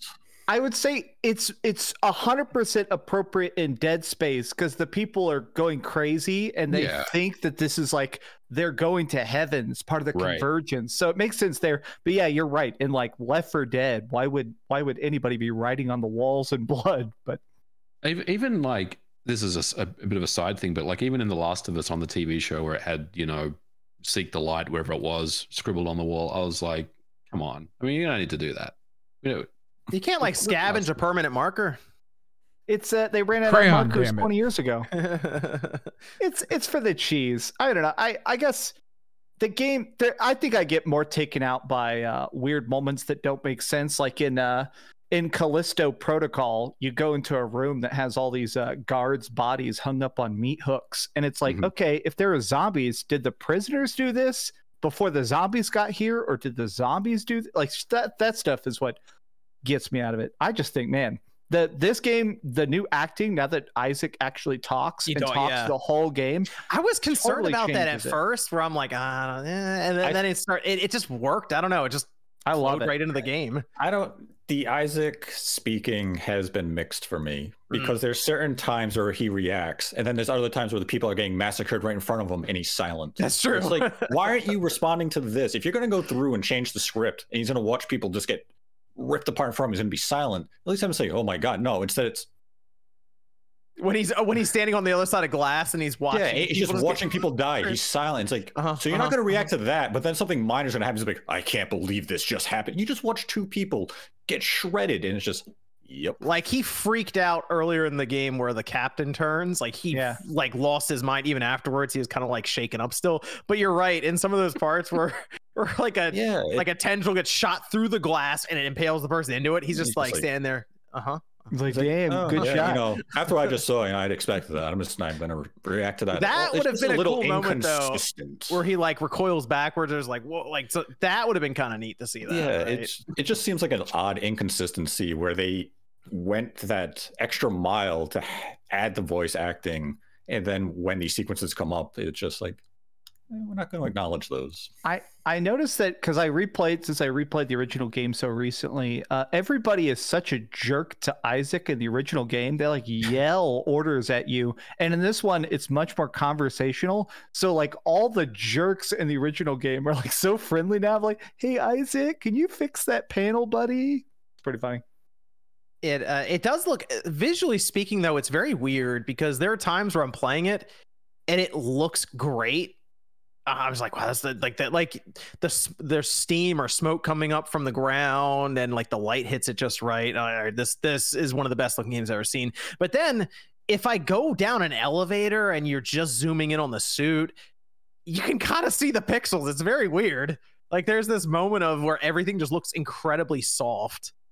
And maybe I don't know, Nate, you're saying VRS. No, the picture quality. I'm playing performance mode. It does have this noticeable, degradation. It's caused by the VRS, and it degrades the image quality pretty substantially. Where are you guys seeing this? Like, because I'm looking around for this, and I'm not seeing it. To me, this game looks really good. The suit specifically, when I'm zoomed in on an MVG, and it's kind of like this brown gold look versus like you're just in the dark, and I'm going down an elevator, so it has that continuous motion of up or down. I can actually see like squares. It's very weird, but I noticed it. I'm like, am I looking at just this image breaking up in front of me? If you look like around his wrist where he's holding the gun, it will look very off-putting. And if you even just look at like a grate on the floor, just look right down, it looks very strange. Nothing that belongs on a PS5. The only thing that looked really weird to me is when there's like 6 separate times where there's 2 characters face to face talking. When people get close to Isaac, both of them look kind of fuzzy. They almost look like a video screen where the environments around them will look okay. And I even had my roommate come and watch it because I was like, am I crazy? And his theory was that maybe it's like, it is almost trying to run some sort of pre-rendered thing during that, because the other character models you interact with are a bit weird looking. I like the game though. It's bringing me back to the days of 2008, and it has New Game Plus already with an alternate ending. So I'm gonna play through it, then I'm gonna go back through it again on the hardest difficulty.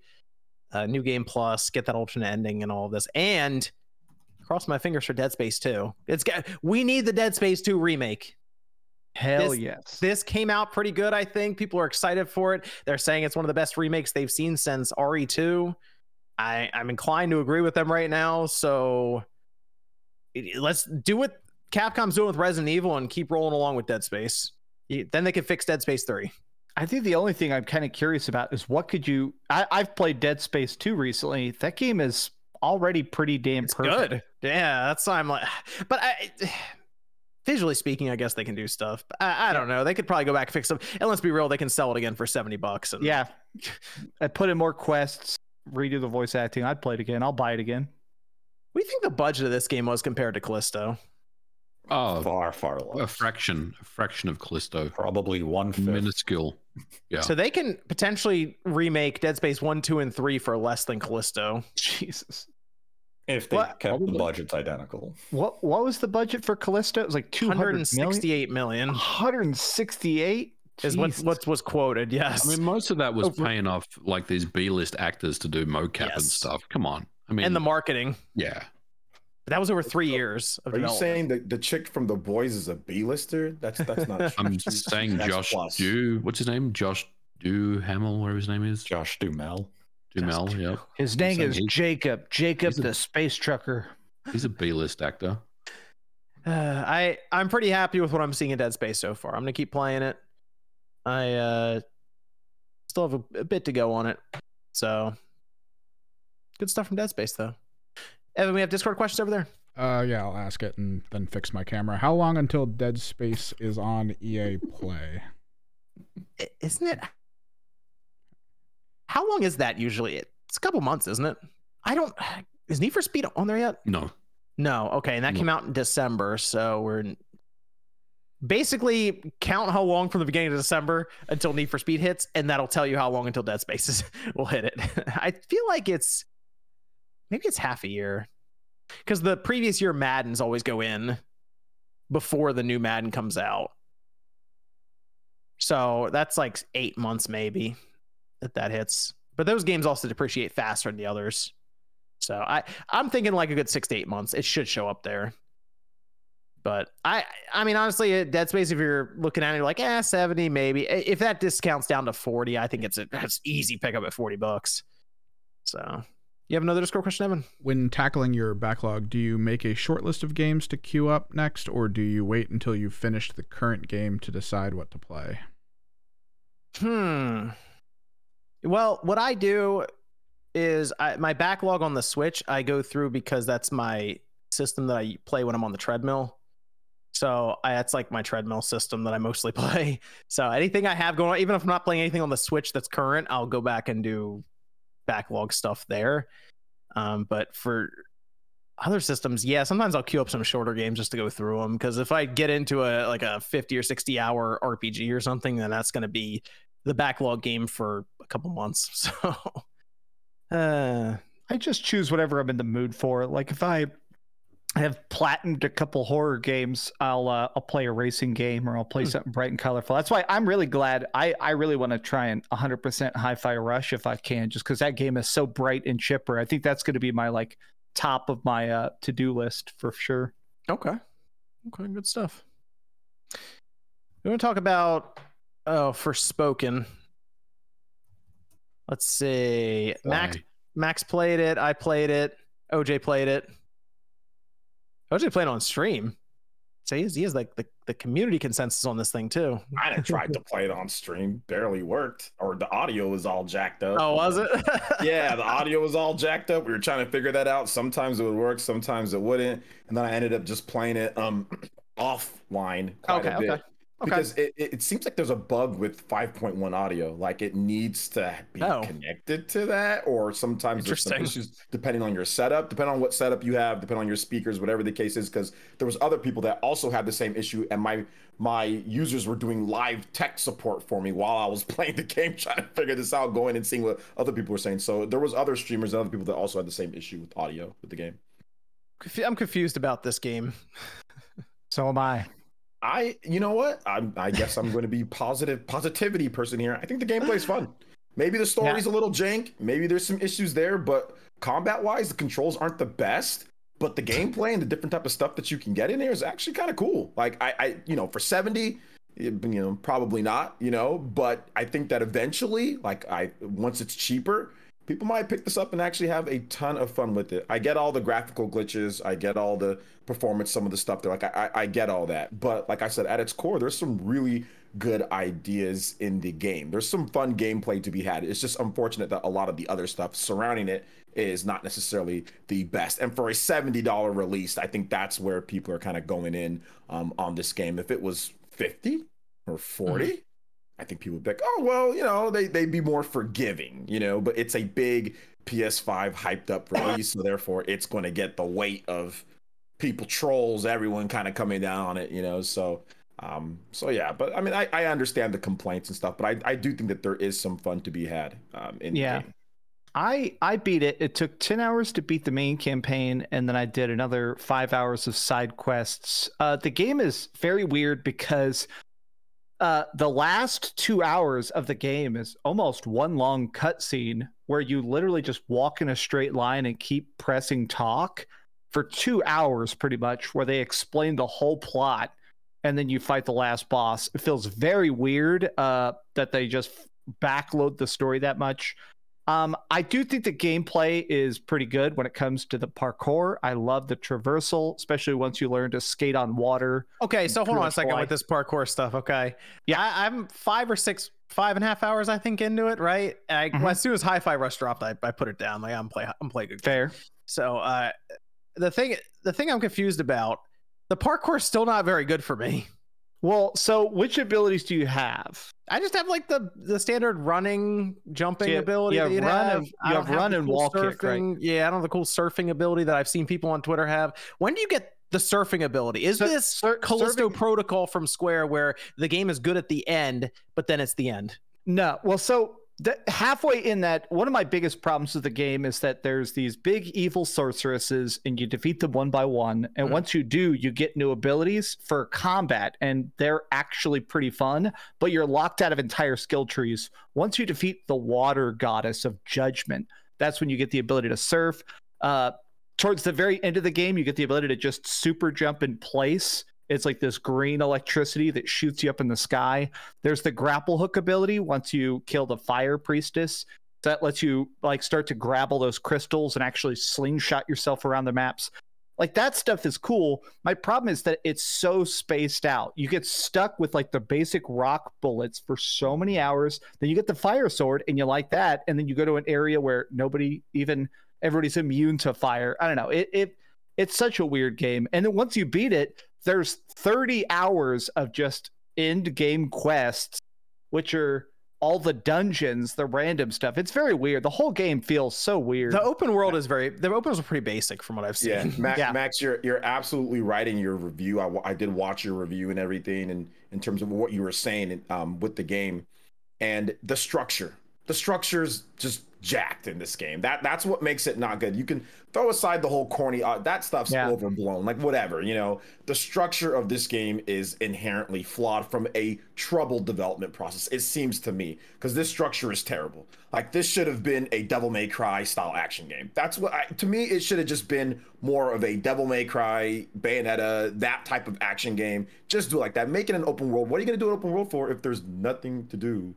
Really, just go around from point to point, and then you want to do parkour stuff, but you can do that parkour stuff in an action game. So to me, they should have downsized it. They should have made it to where it was just an action game. I think that would have streamlined things a bit. Everything doesn't need to be open world. I know people say that a lot, but this is one of those games where it probably shouldn't have been open world. It probably shouldn't have been. There's no need. And I know it looks beautiful, but sometimes it doesn't. Sometimes it's kind of like it doesn't. So. I mean, like there's a lot of times where it doesn't. Yeah, I agree with a lot of the complaints and stuff, but like I said, for 70, not so much. But if you can get it cheaper, later down the line, it might be worth something that you might check out, because there is some real, like Max said, there's some really cool combat parts, but dude, it's spaced out. You know what I'm saying? Like it's spaced out. You feel like you don't have. There's not that constant progression. That progression is not great. That's why I said if it was an action game and it was a little bit compressed a bit together, maybe a 10-hour, just go linear, more like experience like that, I think that would have been better for the game. But whatever, they did what they did. I think the buttons are kind of weird too in this, the configuration they have from the start, because they want you to mash R2 and L2 to do all your magic. And they want you to press circle to activate parkour, which means you take your thumb off of the jump button. So when I use the DualSense Edge, I actually put the parkour part to one of the bumpers on the back so I could continue pressing jump, and it made it better. I was like, great. Just costs $200. But I kept holding my controller like this, where I had to, that way I can press circle and the trigger, because you have to be able to look around. You have to be able to hit this is your dodge button, and then this is your main attack. So you have to hold your controller like a freaking lunatic. Yeah. So when I use the DualSense Edge, it actually made it better because of that back button, but it just seems weird that the configuration isn't that way necessarily, because I don't really think you even need the triggers to do a lot of the attacks. Like I feel like they could have made it work with just regular buttons on the face. I don't know. It's the button configuration, the Luminous engine. It might be time to call it on this Luminous engine, man. I'm telling you. Yeah, it's an engine they couldn't even get to work on Nintendo's platform, allegedly. Like there's obvious issues in Forspoken with visuals and frame rate, and this is like people are saying this is the lowest resolution we've seen on the PS5 because of this engine. It's at 15 at launch. That was enough for them to just say, all right, enough. Like we're going to. Well, they changed Kingdom Hearts. It's all Unreal. They shifted to Unreal Engine. Yeah, Kingdom Hearts 3 Final Fantasy 7 remake, same thing apparently. Yeah, shifted. Yeah, it might be. This might be you retire this one, man. It might be.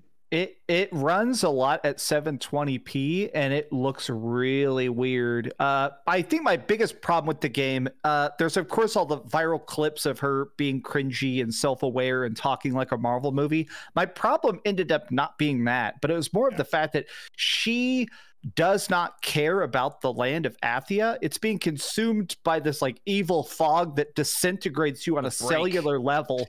And she is such a bitch to everybody. And I hate to be so disrespectful in my terminology, but people are like, please, goddess who is immune to the blight, save us. And she's like, whatever. And it's like, please take this seriously. Like she's so mean to everybody that I feel bad when she even laughs at the bad guys all the time. I don't know. It's really weird tone wise. Yeah, the character is not endearing to people. I know people were trying to say certain stuff about her and stuff like that, but it's not very cool to play. Like when you play.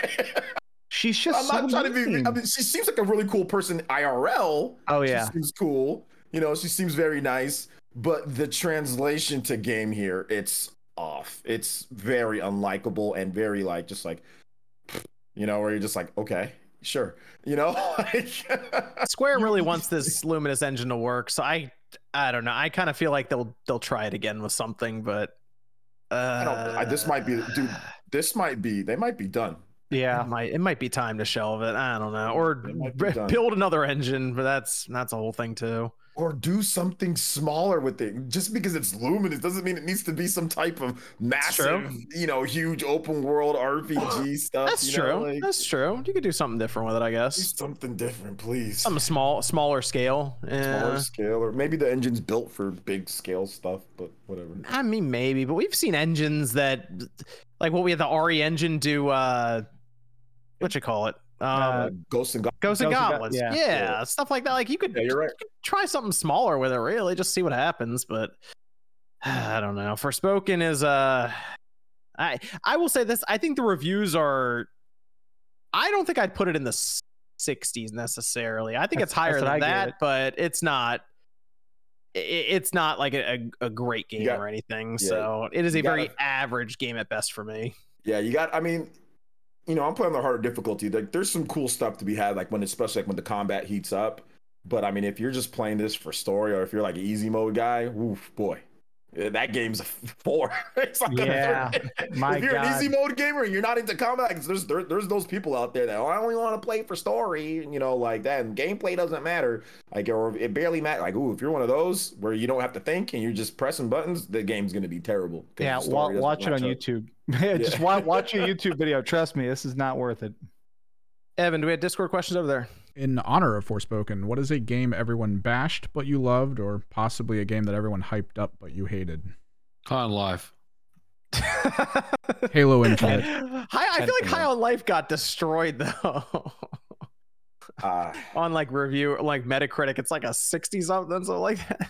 I think a game I've been thinking about because Twitter is all of a sudden in love with it. Everybody hated Rage 2 at launch, and I really liked it. When I reviewed it, I gave it an 8.5 out of 10. I thought I like Rage 2. It's an open world shooter that actually feels good. Yeah, but man, there was a lot of hate for that game when it came out. Mario Sunshine. Yeah, that's right, Nate. Ooh, what's up? What, for the worst game? Yeah, exactly. for the game that I like, but no one else does. Nate what just do you mean? Makes Everyone fun of it all the time. If I say the game sucks, there's more people. Oh, you're crazy! It's the greatest Mario game I ever played. Yeah, it's because the only Mario game you ever played. Nate also thinks that GoldenEye controls are good on the Switch. It's fine. Use an N64 controller. Remap them. It's a lot of options. How much is that on eBay right now? You know what? You're right, Nate. I'm gonna go buy 4 of them. We'll do a whole night with the N64 controllers. Let me go to Nintendo's website. They have them in stock all the time, I assume. It's needed for GoldenEye. It has to be in stock. It's not needed. You can remap the controls. What is this, Anthem? I don't need a chart to play a game here, Nate. Let's see. I just want to repeat again, N64. $200. Disqualified from the GOAT talk. I just want to make sure that I repeat that it's disqualified, since you can't just go back and play with the standard controls and be happy. Disqualified. You can go back with the standard controls and be happy. Well, no, you can. But what I'm saying is that there are people here that act like N64 is better than the GameCube, and it's not. It is. It is. It is. We've had this proves it. Your GOAT I believe there are people. Destroyed. There are people here that if they want to go play Metroid Prime with a GameCube controller would find the controls to be very disjointed. Nope, I just played it a couple weeks ago. Still holds up. I would lock on and be like, look, there's a lock on button. I agree that it would feel a little weird, but I feel like I'd acclimate very quickly. I was playing it on the Xbox Series S with a Xbox controller. See, there it is. I'm waiting for Nintendo to drop the Metroid 64 game on the N64 app. I can't. You know what? I think Nate's right. I think when they do Metroid Prime Remaster, they should just have the regular controls, one stick. That's all. They're obviously going to have gyro aiming and the features that the Metroid Prime trilogy had on Wii. Well, I know they're not going to do dual analog setup. No dual analog setup, right? We're not doing that. Why wouldn't they? Well, hold on. I thought we were fine with the one stick setup. Would be fine with it. Just get the N64 controller. I'm saying that if they had the one stick setup, you'd have people saying, "Oh my gosh, it's unplayable on the Switch because I don't know how to use my hands anymore. I'm old and arthritic at 37." I'm gonna die at the first enemy. I mean, he did die at the first guy. I mean, the first guy in the dam is like, he doesn't even move to anything, and he shot him. It's like losing to Glass Joe. Oh man. Damn, the guy was Glass Joe. You can't. The worst part is he put it on video. He showed himself dying on the dam on He's like staring at his feet, then he's staring at the sky. I watched this video, but I was running. I was listening, so I didn't see anything. It was great. He's running, like spinning in a circle, like he's caught in a tornado. He's like, these controls are terrible. Like, Nate like roasted him for 10 minutes straight. I don't care whatever. That's an L. I need to post a comment in Sean's. That whole video is an L. It's an L because he was sitting there hyping it up. N64. This you like that shit. You like it. I don't care how bad it is. You like it, you own it, and you play it. You should have had a 64 controller. He should have paid the extra money. He has one. Okay, he has one. Then he needs to shut the hell up. And I wish he was here so I can tell him this. I'm gonna tell him this. He needs to take the L because he's sitting there, GoldenEye, N64, yeah. And then now you want to play like Call of Duty? There was no Call of Duty back then. Play it like it was back then. OJ, here's the solution to your problem. I refuse to use it. Why? See, OJ is the most dedicated hater. I swear to God, freaking Sean's gonna be in his hospital bed getting a checkup, trying to play Switch, and he's gonna walk into the hospital bed and be like, "Play GoldenEye, you son of a bitch." No, this dude was hyping up GoldenEye for months now. He's hyping up all GoldenEye. OJ's gonna be like Vince McMahon in the hospital. Yes, when he walks in and starts beating up in the bed. Yes. Sean has an Nintendo 64 controller and he has an Xbox Series S, neither of which he'll hook up and use. What a weirdo! That's an L. Because interestingly enough, they're both valued at the same amount of money now. He needs to play the game like the N64. I don't want any modern controls. No, you said N64 is the best. Play it like it was on the N64. No modern controls. No. Oh man, Troll J. I can't believe Sean wasn't here for the GoldenEye stuff. He needs to get back here next week. I was so upset. He needs to get back here next week. I'm gonna let him know. I'm gonna email him tonight. Tweet at him and then link it to me. I'm gonna email him. I'm gonna like it. Do we have another Discord question, Evan? We do a few left, yeah. Okay, we can go through them, and I think we have some super chats here we can look at too. Go ahead. New to being an internet service provider customer, would it be better for me to use Xfinity's modem router, or should I get my own? Oh gosh, you have something better than Xfinity in general. You have something better than Xfinity. Go for it. You had to go with Comcast as well. Welcome to the family, unfortunately. I mean, really, if you're wired in, it doesn't matter too much. But if you go wireless and you're trying to do Wi-Fi in your house, you might as well get a nice router so you can customize it and set it up how you need to. It's fairly limited with what Comcast gives you. But if you're just running Ethernet cables all over the place, what they have is probably fine. You may need a switcher so you can just connect more, but otherwise it'll be okay. Do you think Fire Emblem has stabilized itself as a core Nintendo IP? Yes. Yeah, I'd say so. Yeah. Because Nintendo said it did in 2016. They said it's a major IP for them back then. So, and that was with Fates. That was after Fates release. So yeah. I'd say so. Yeah. We saw the sales for Three Houses.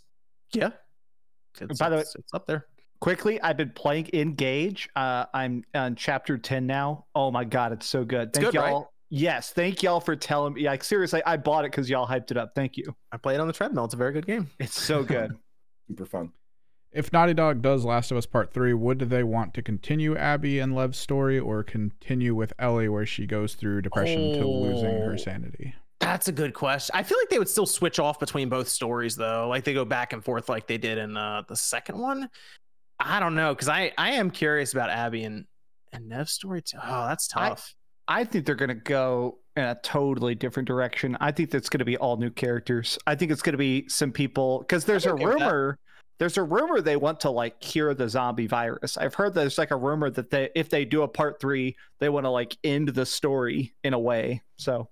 Sure. I mean, you think that ended in a good way, or you think they would just end it in like basically it's actually over for the planet Earth? I think they want to try and give it a happy ending. Okay. Like just because honestly, everybody says that Last of Us Part 2 is the most depressing game of all time. I think they're taking that feedback and go, okay, maybe some sort of mildly happy ending would not be too terrible. I don't mind going to different characters for the third one, having the conclusion, and then maybe you see Ellie in some sort of scene realizing everything's over and it's going back normal, then Abby and Nev as well in some way, because then you could leave the door open for not like a part 3 like part 4, but you can go backwards and fill in the gap for their story if you just want to be honest, a quick cash grab for them or DLC.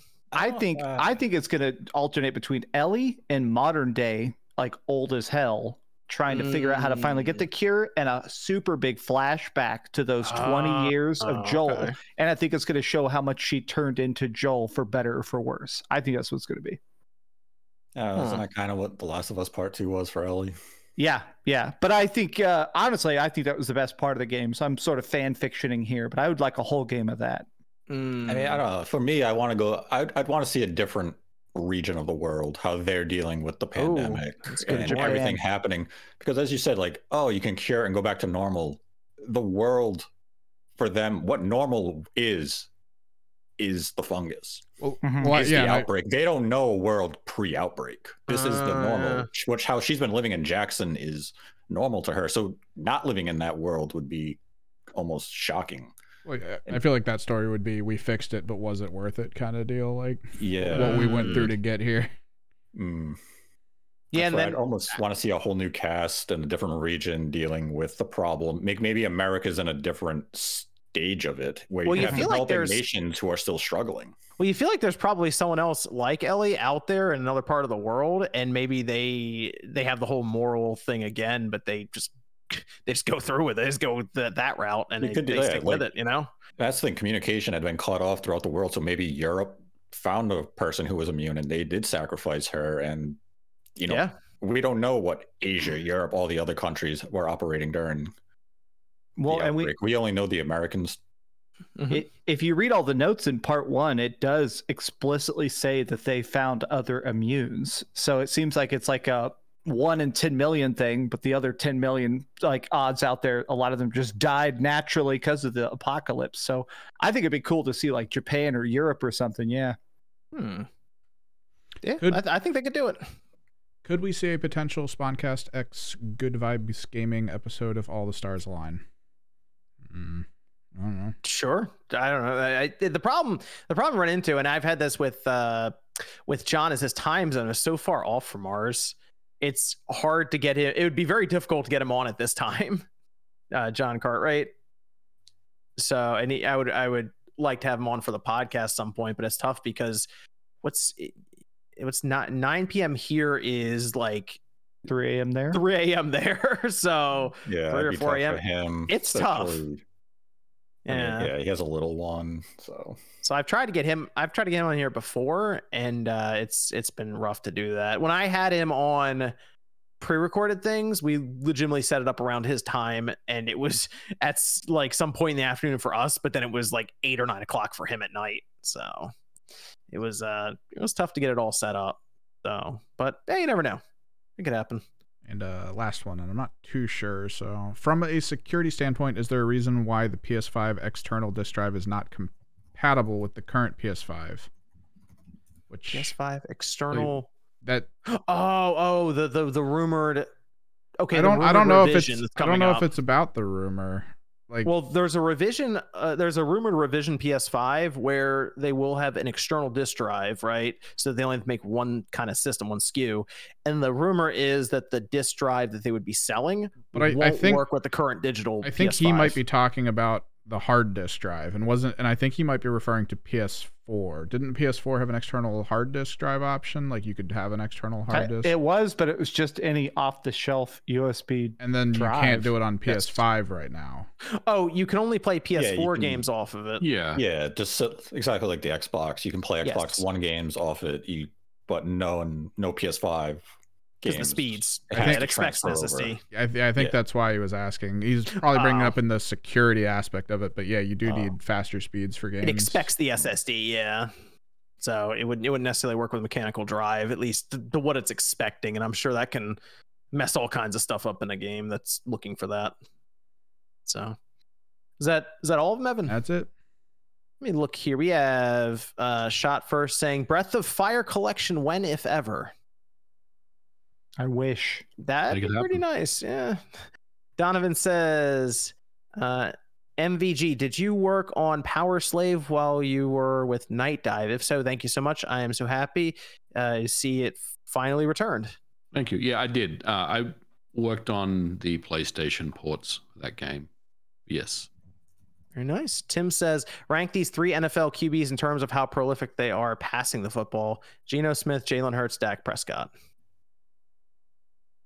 Geno. In terms of passing. Geno, Jalen, Dak. There you go. They ranked it. Tim, you ranked him for us. In that order. Dak throws too many interceptions. At least this year, he throws too many interceptions. Jalen is more efficient. He throws a good deep ball, though. Jalen throws a good deep ball. Yeah, Jalen throws a good deep ball. Geno is the most efficient at all. Like he's accurate, and he had the most touchdown passes. He has the strongest arm out of all. Yeah, he has a very strong arm. I think he had like 30 touchdown passes. He did. He led the NFC actually in touchdown passes, which was weird. Yeah, I think he's the NFC starter for the Pro Bowl. So yeah, or it might have been Jalen's the starter for the Pro Bowl, but whatever. Like he had the most touchdown passes. Spooky says impressive effort from EA Motive. However, the low resolution makes me wonder what their budget was, or if Unreal 5 would have been a better engine. I think you could bring up the budget question. Listen, the game's 30 gigabytes and it's a good remake. It's not going to be perfect. That's the other thing. The file size is within reason.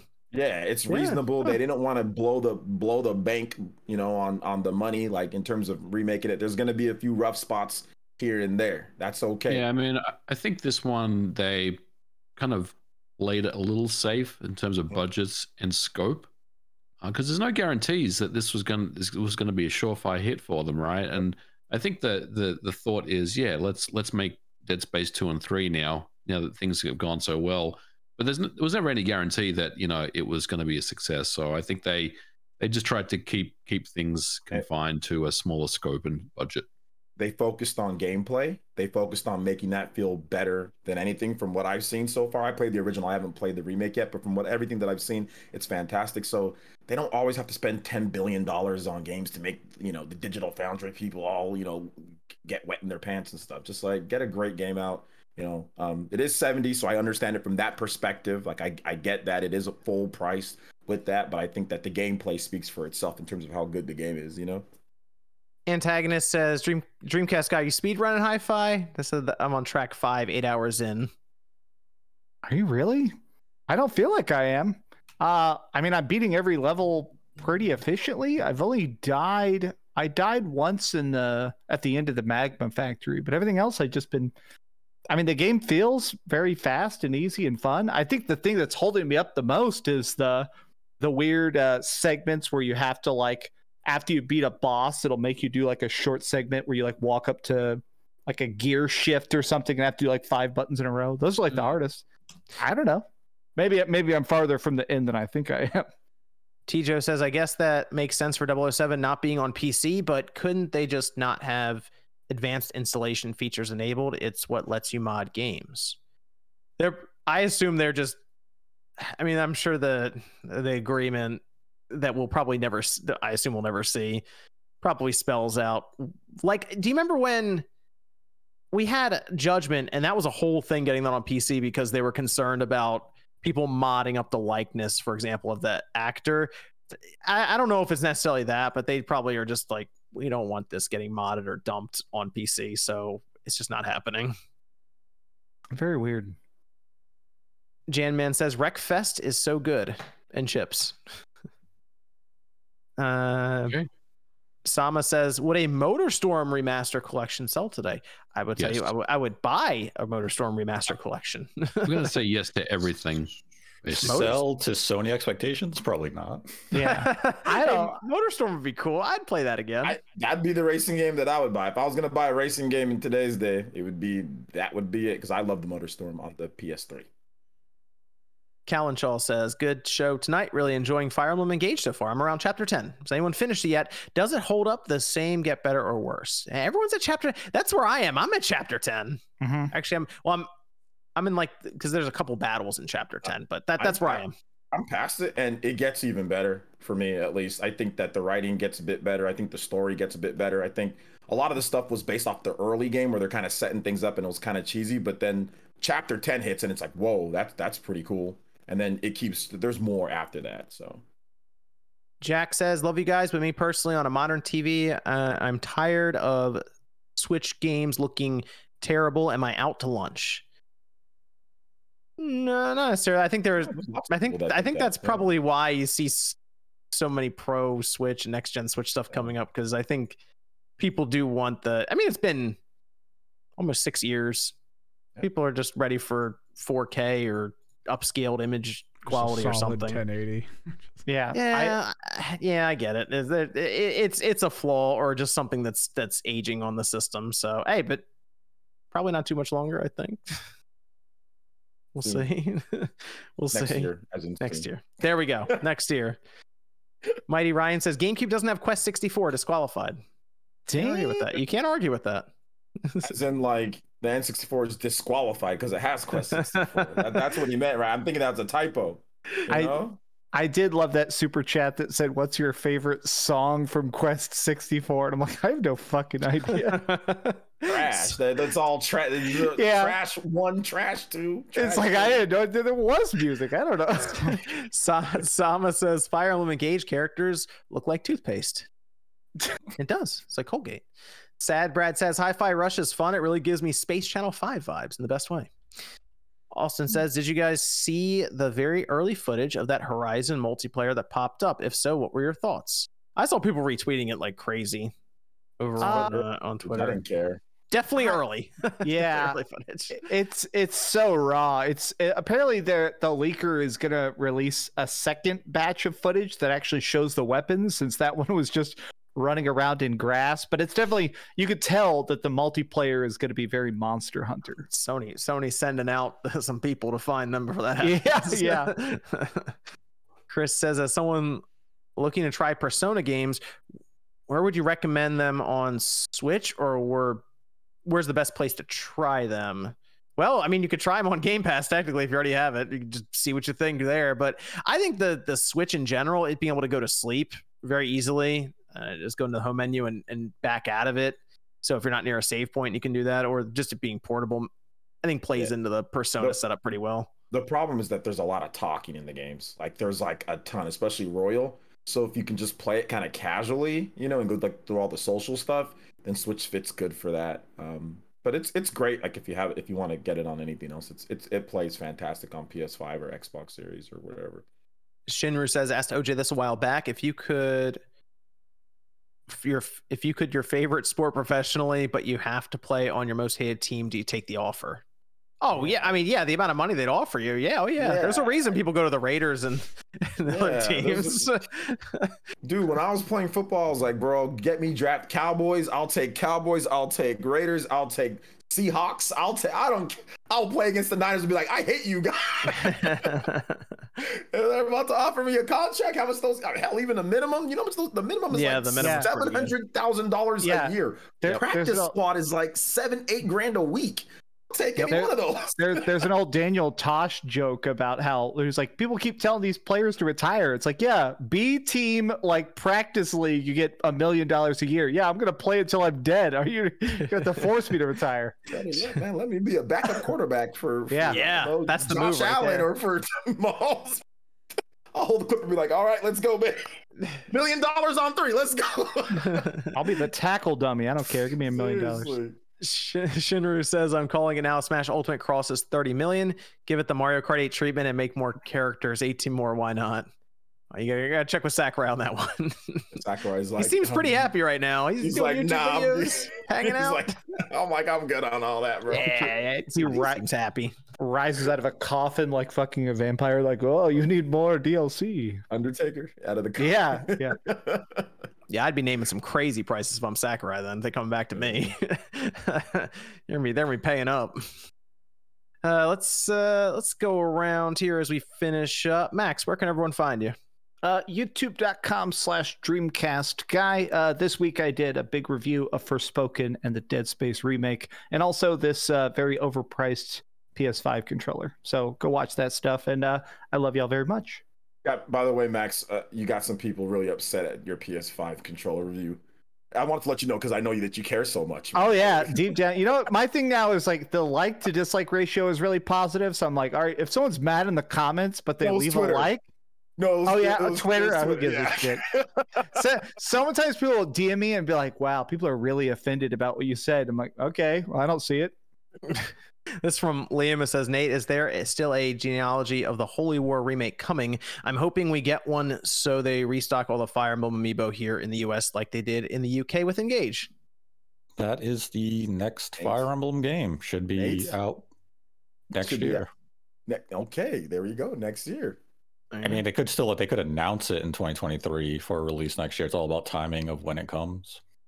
Nate, do you want to let everyone know where they can find you? You can find me on YouTube at Nathan Hate. Right now, MVG and I have an episode up discussing our reaction to the Xbox Developer Direct and Hi-Fi Rush, as well as why Starfield will come out in June. We will have an episode by mid next week.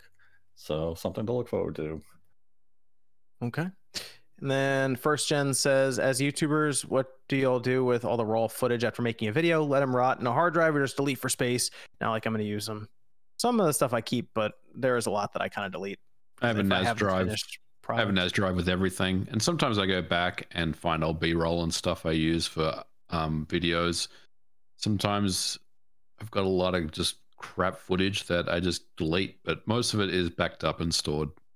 I do like a movie trailer cut. What I basically do is I get, if I play a game for 20 hours and I get 20 hours of raw gameplay, I'll go and I'll cut out all the good clips of like parkour and leveling systems and just make like a 10-minute thing and then delete the gigantic raw. Okay. And then let's go to MVG. Thanks for having me on. You can find me on Twitter at modernvintageg. Hello. What happened there? Someone broke something. I knocked off the remote. And on YouTube at Modern Vintage Gamer. Check out my video today on GoldenEye. It's doing really well. Thanks for the love on the video. And got a video Monday, and we'll have an episode of Nate the Hate next week. Okay. OJ, did I get you? Where can everyone find you? You can find me right here on YouTube, Player Essence. I've got a cool video going up tomorrow talking about some Nintendo Switch Pro controllers for RPG stuff and all that. Also discussing what Nate was talking about with that Genealogy of the Holy War remake. Got a video on that coming up as well, and why that is a game that you absolutely need to play whenever, if they do release it, if it happens. You need to definitely check out that Fire Emblem game because it is the most controversial Fire Emblem game in the whole entire series by far. If they keep all the stuff that's in the original. Yeah, that's going to be the thing, is how true do they stay to the original release. Okay. By far one of the most controversial, and also kind of like the precursor, what they used to kind of revitalize the series with Awakening. So it's a really interesting game. So yeah, that video's on Monday, I think. So yeah, cool videos coming up. And Evan, you can find me on Twitter at Kimmerix Project. You can also find me on YouTube at Kimmerix Project as well. That's more if you're into tabletop stuff. Me and my friends are mostly focusing on Kill Team specifically, but it's just fun to check stuff out. Good stuff. Okay, that's going to do it for Spawncast tonight. Thanks to everyone for tuning in. We'll be back next weekend, 9 p.m. Eastern Time, Saturday. We'll see you then. Boom, boom. Dead Space.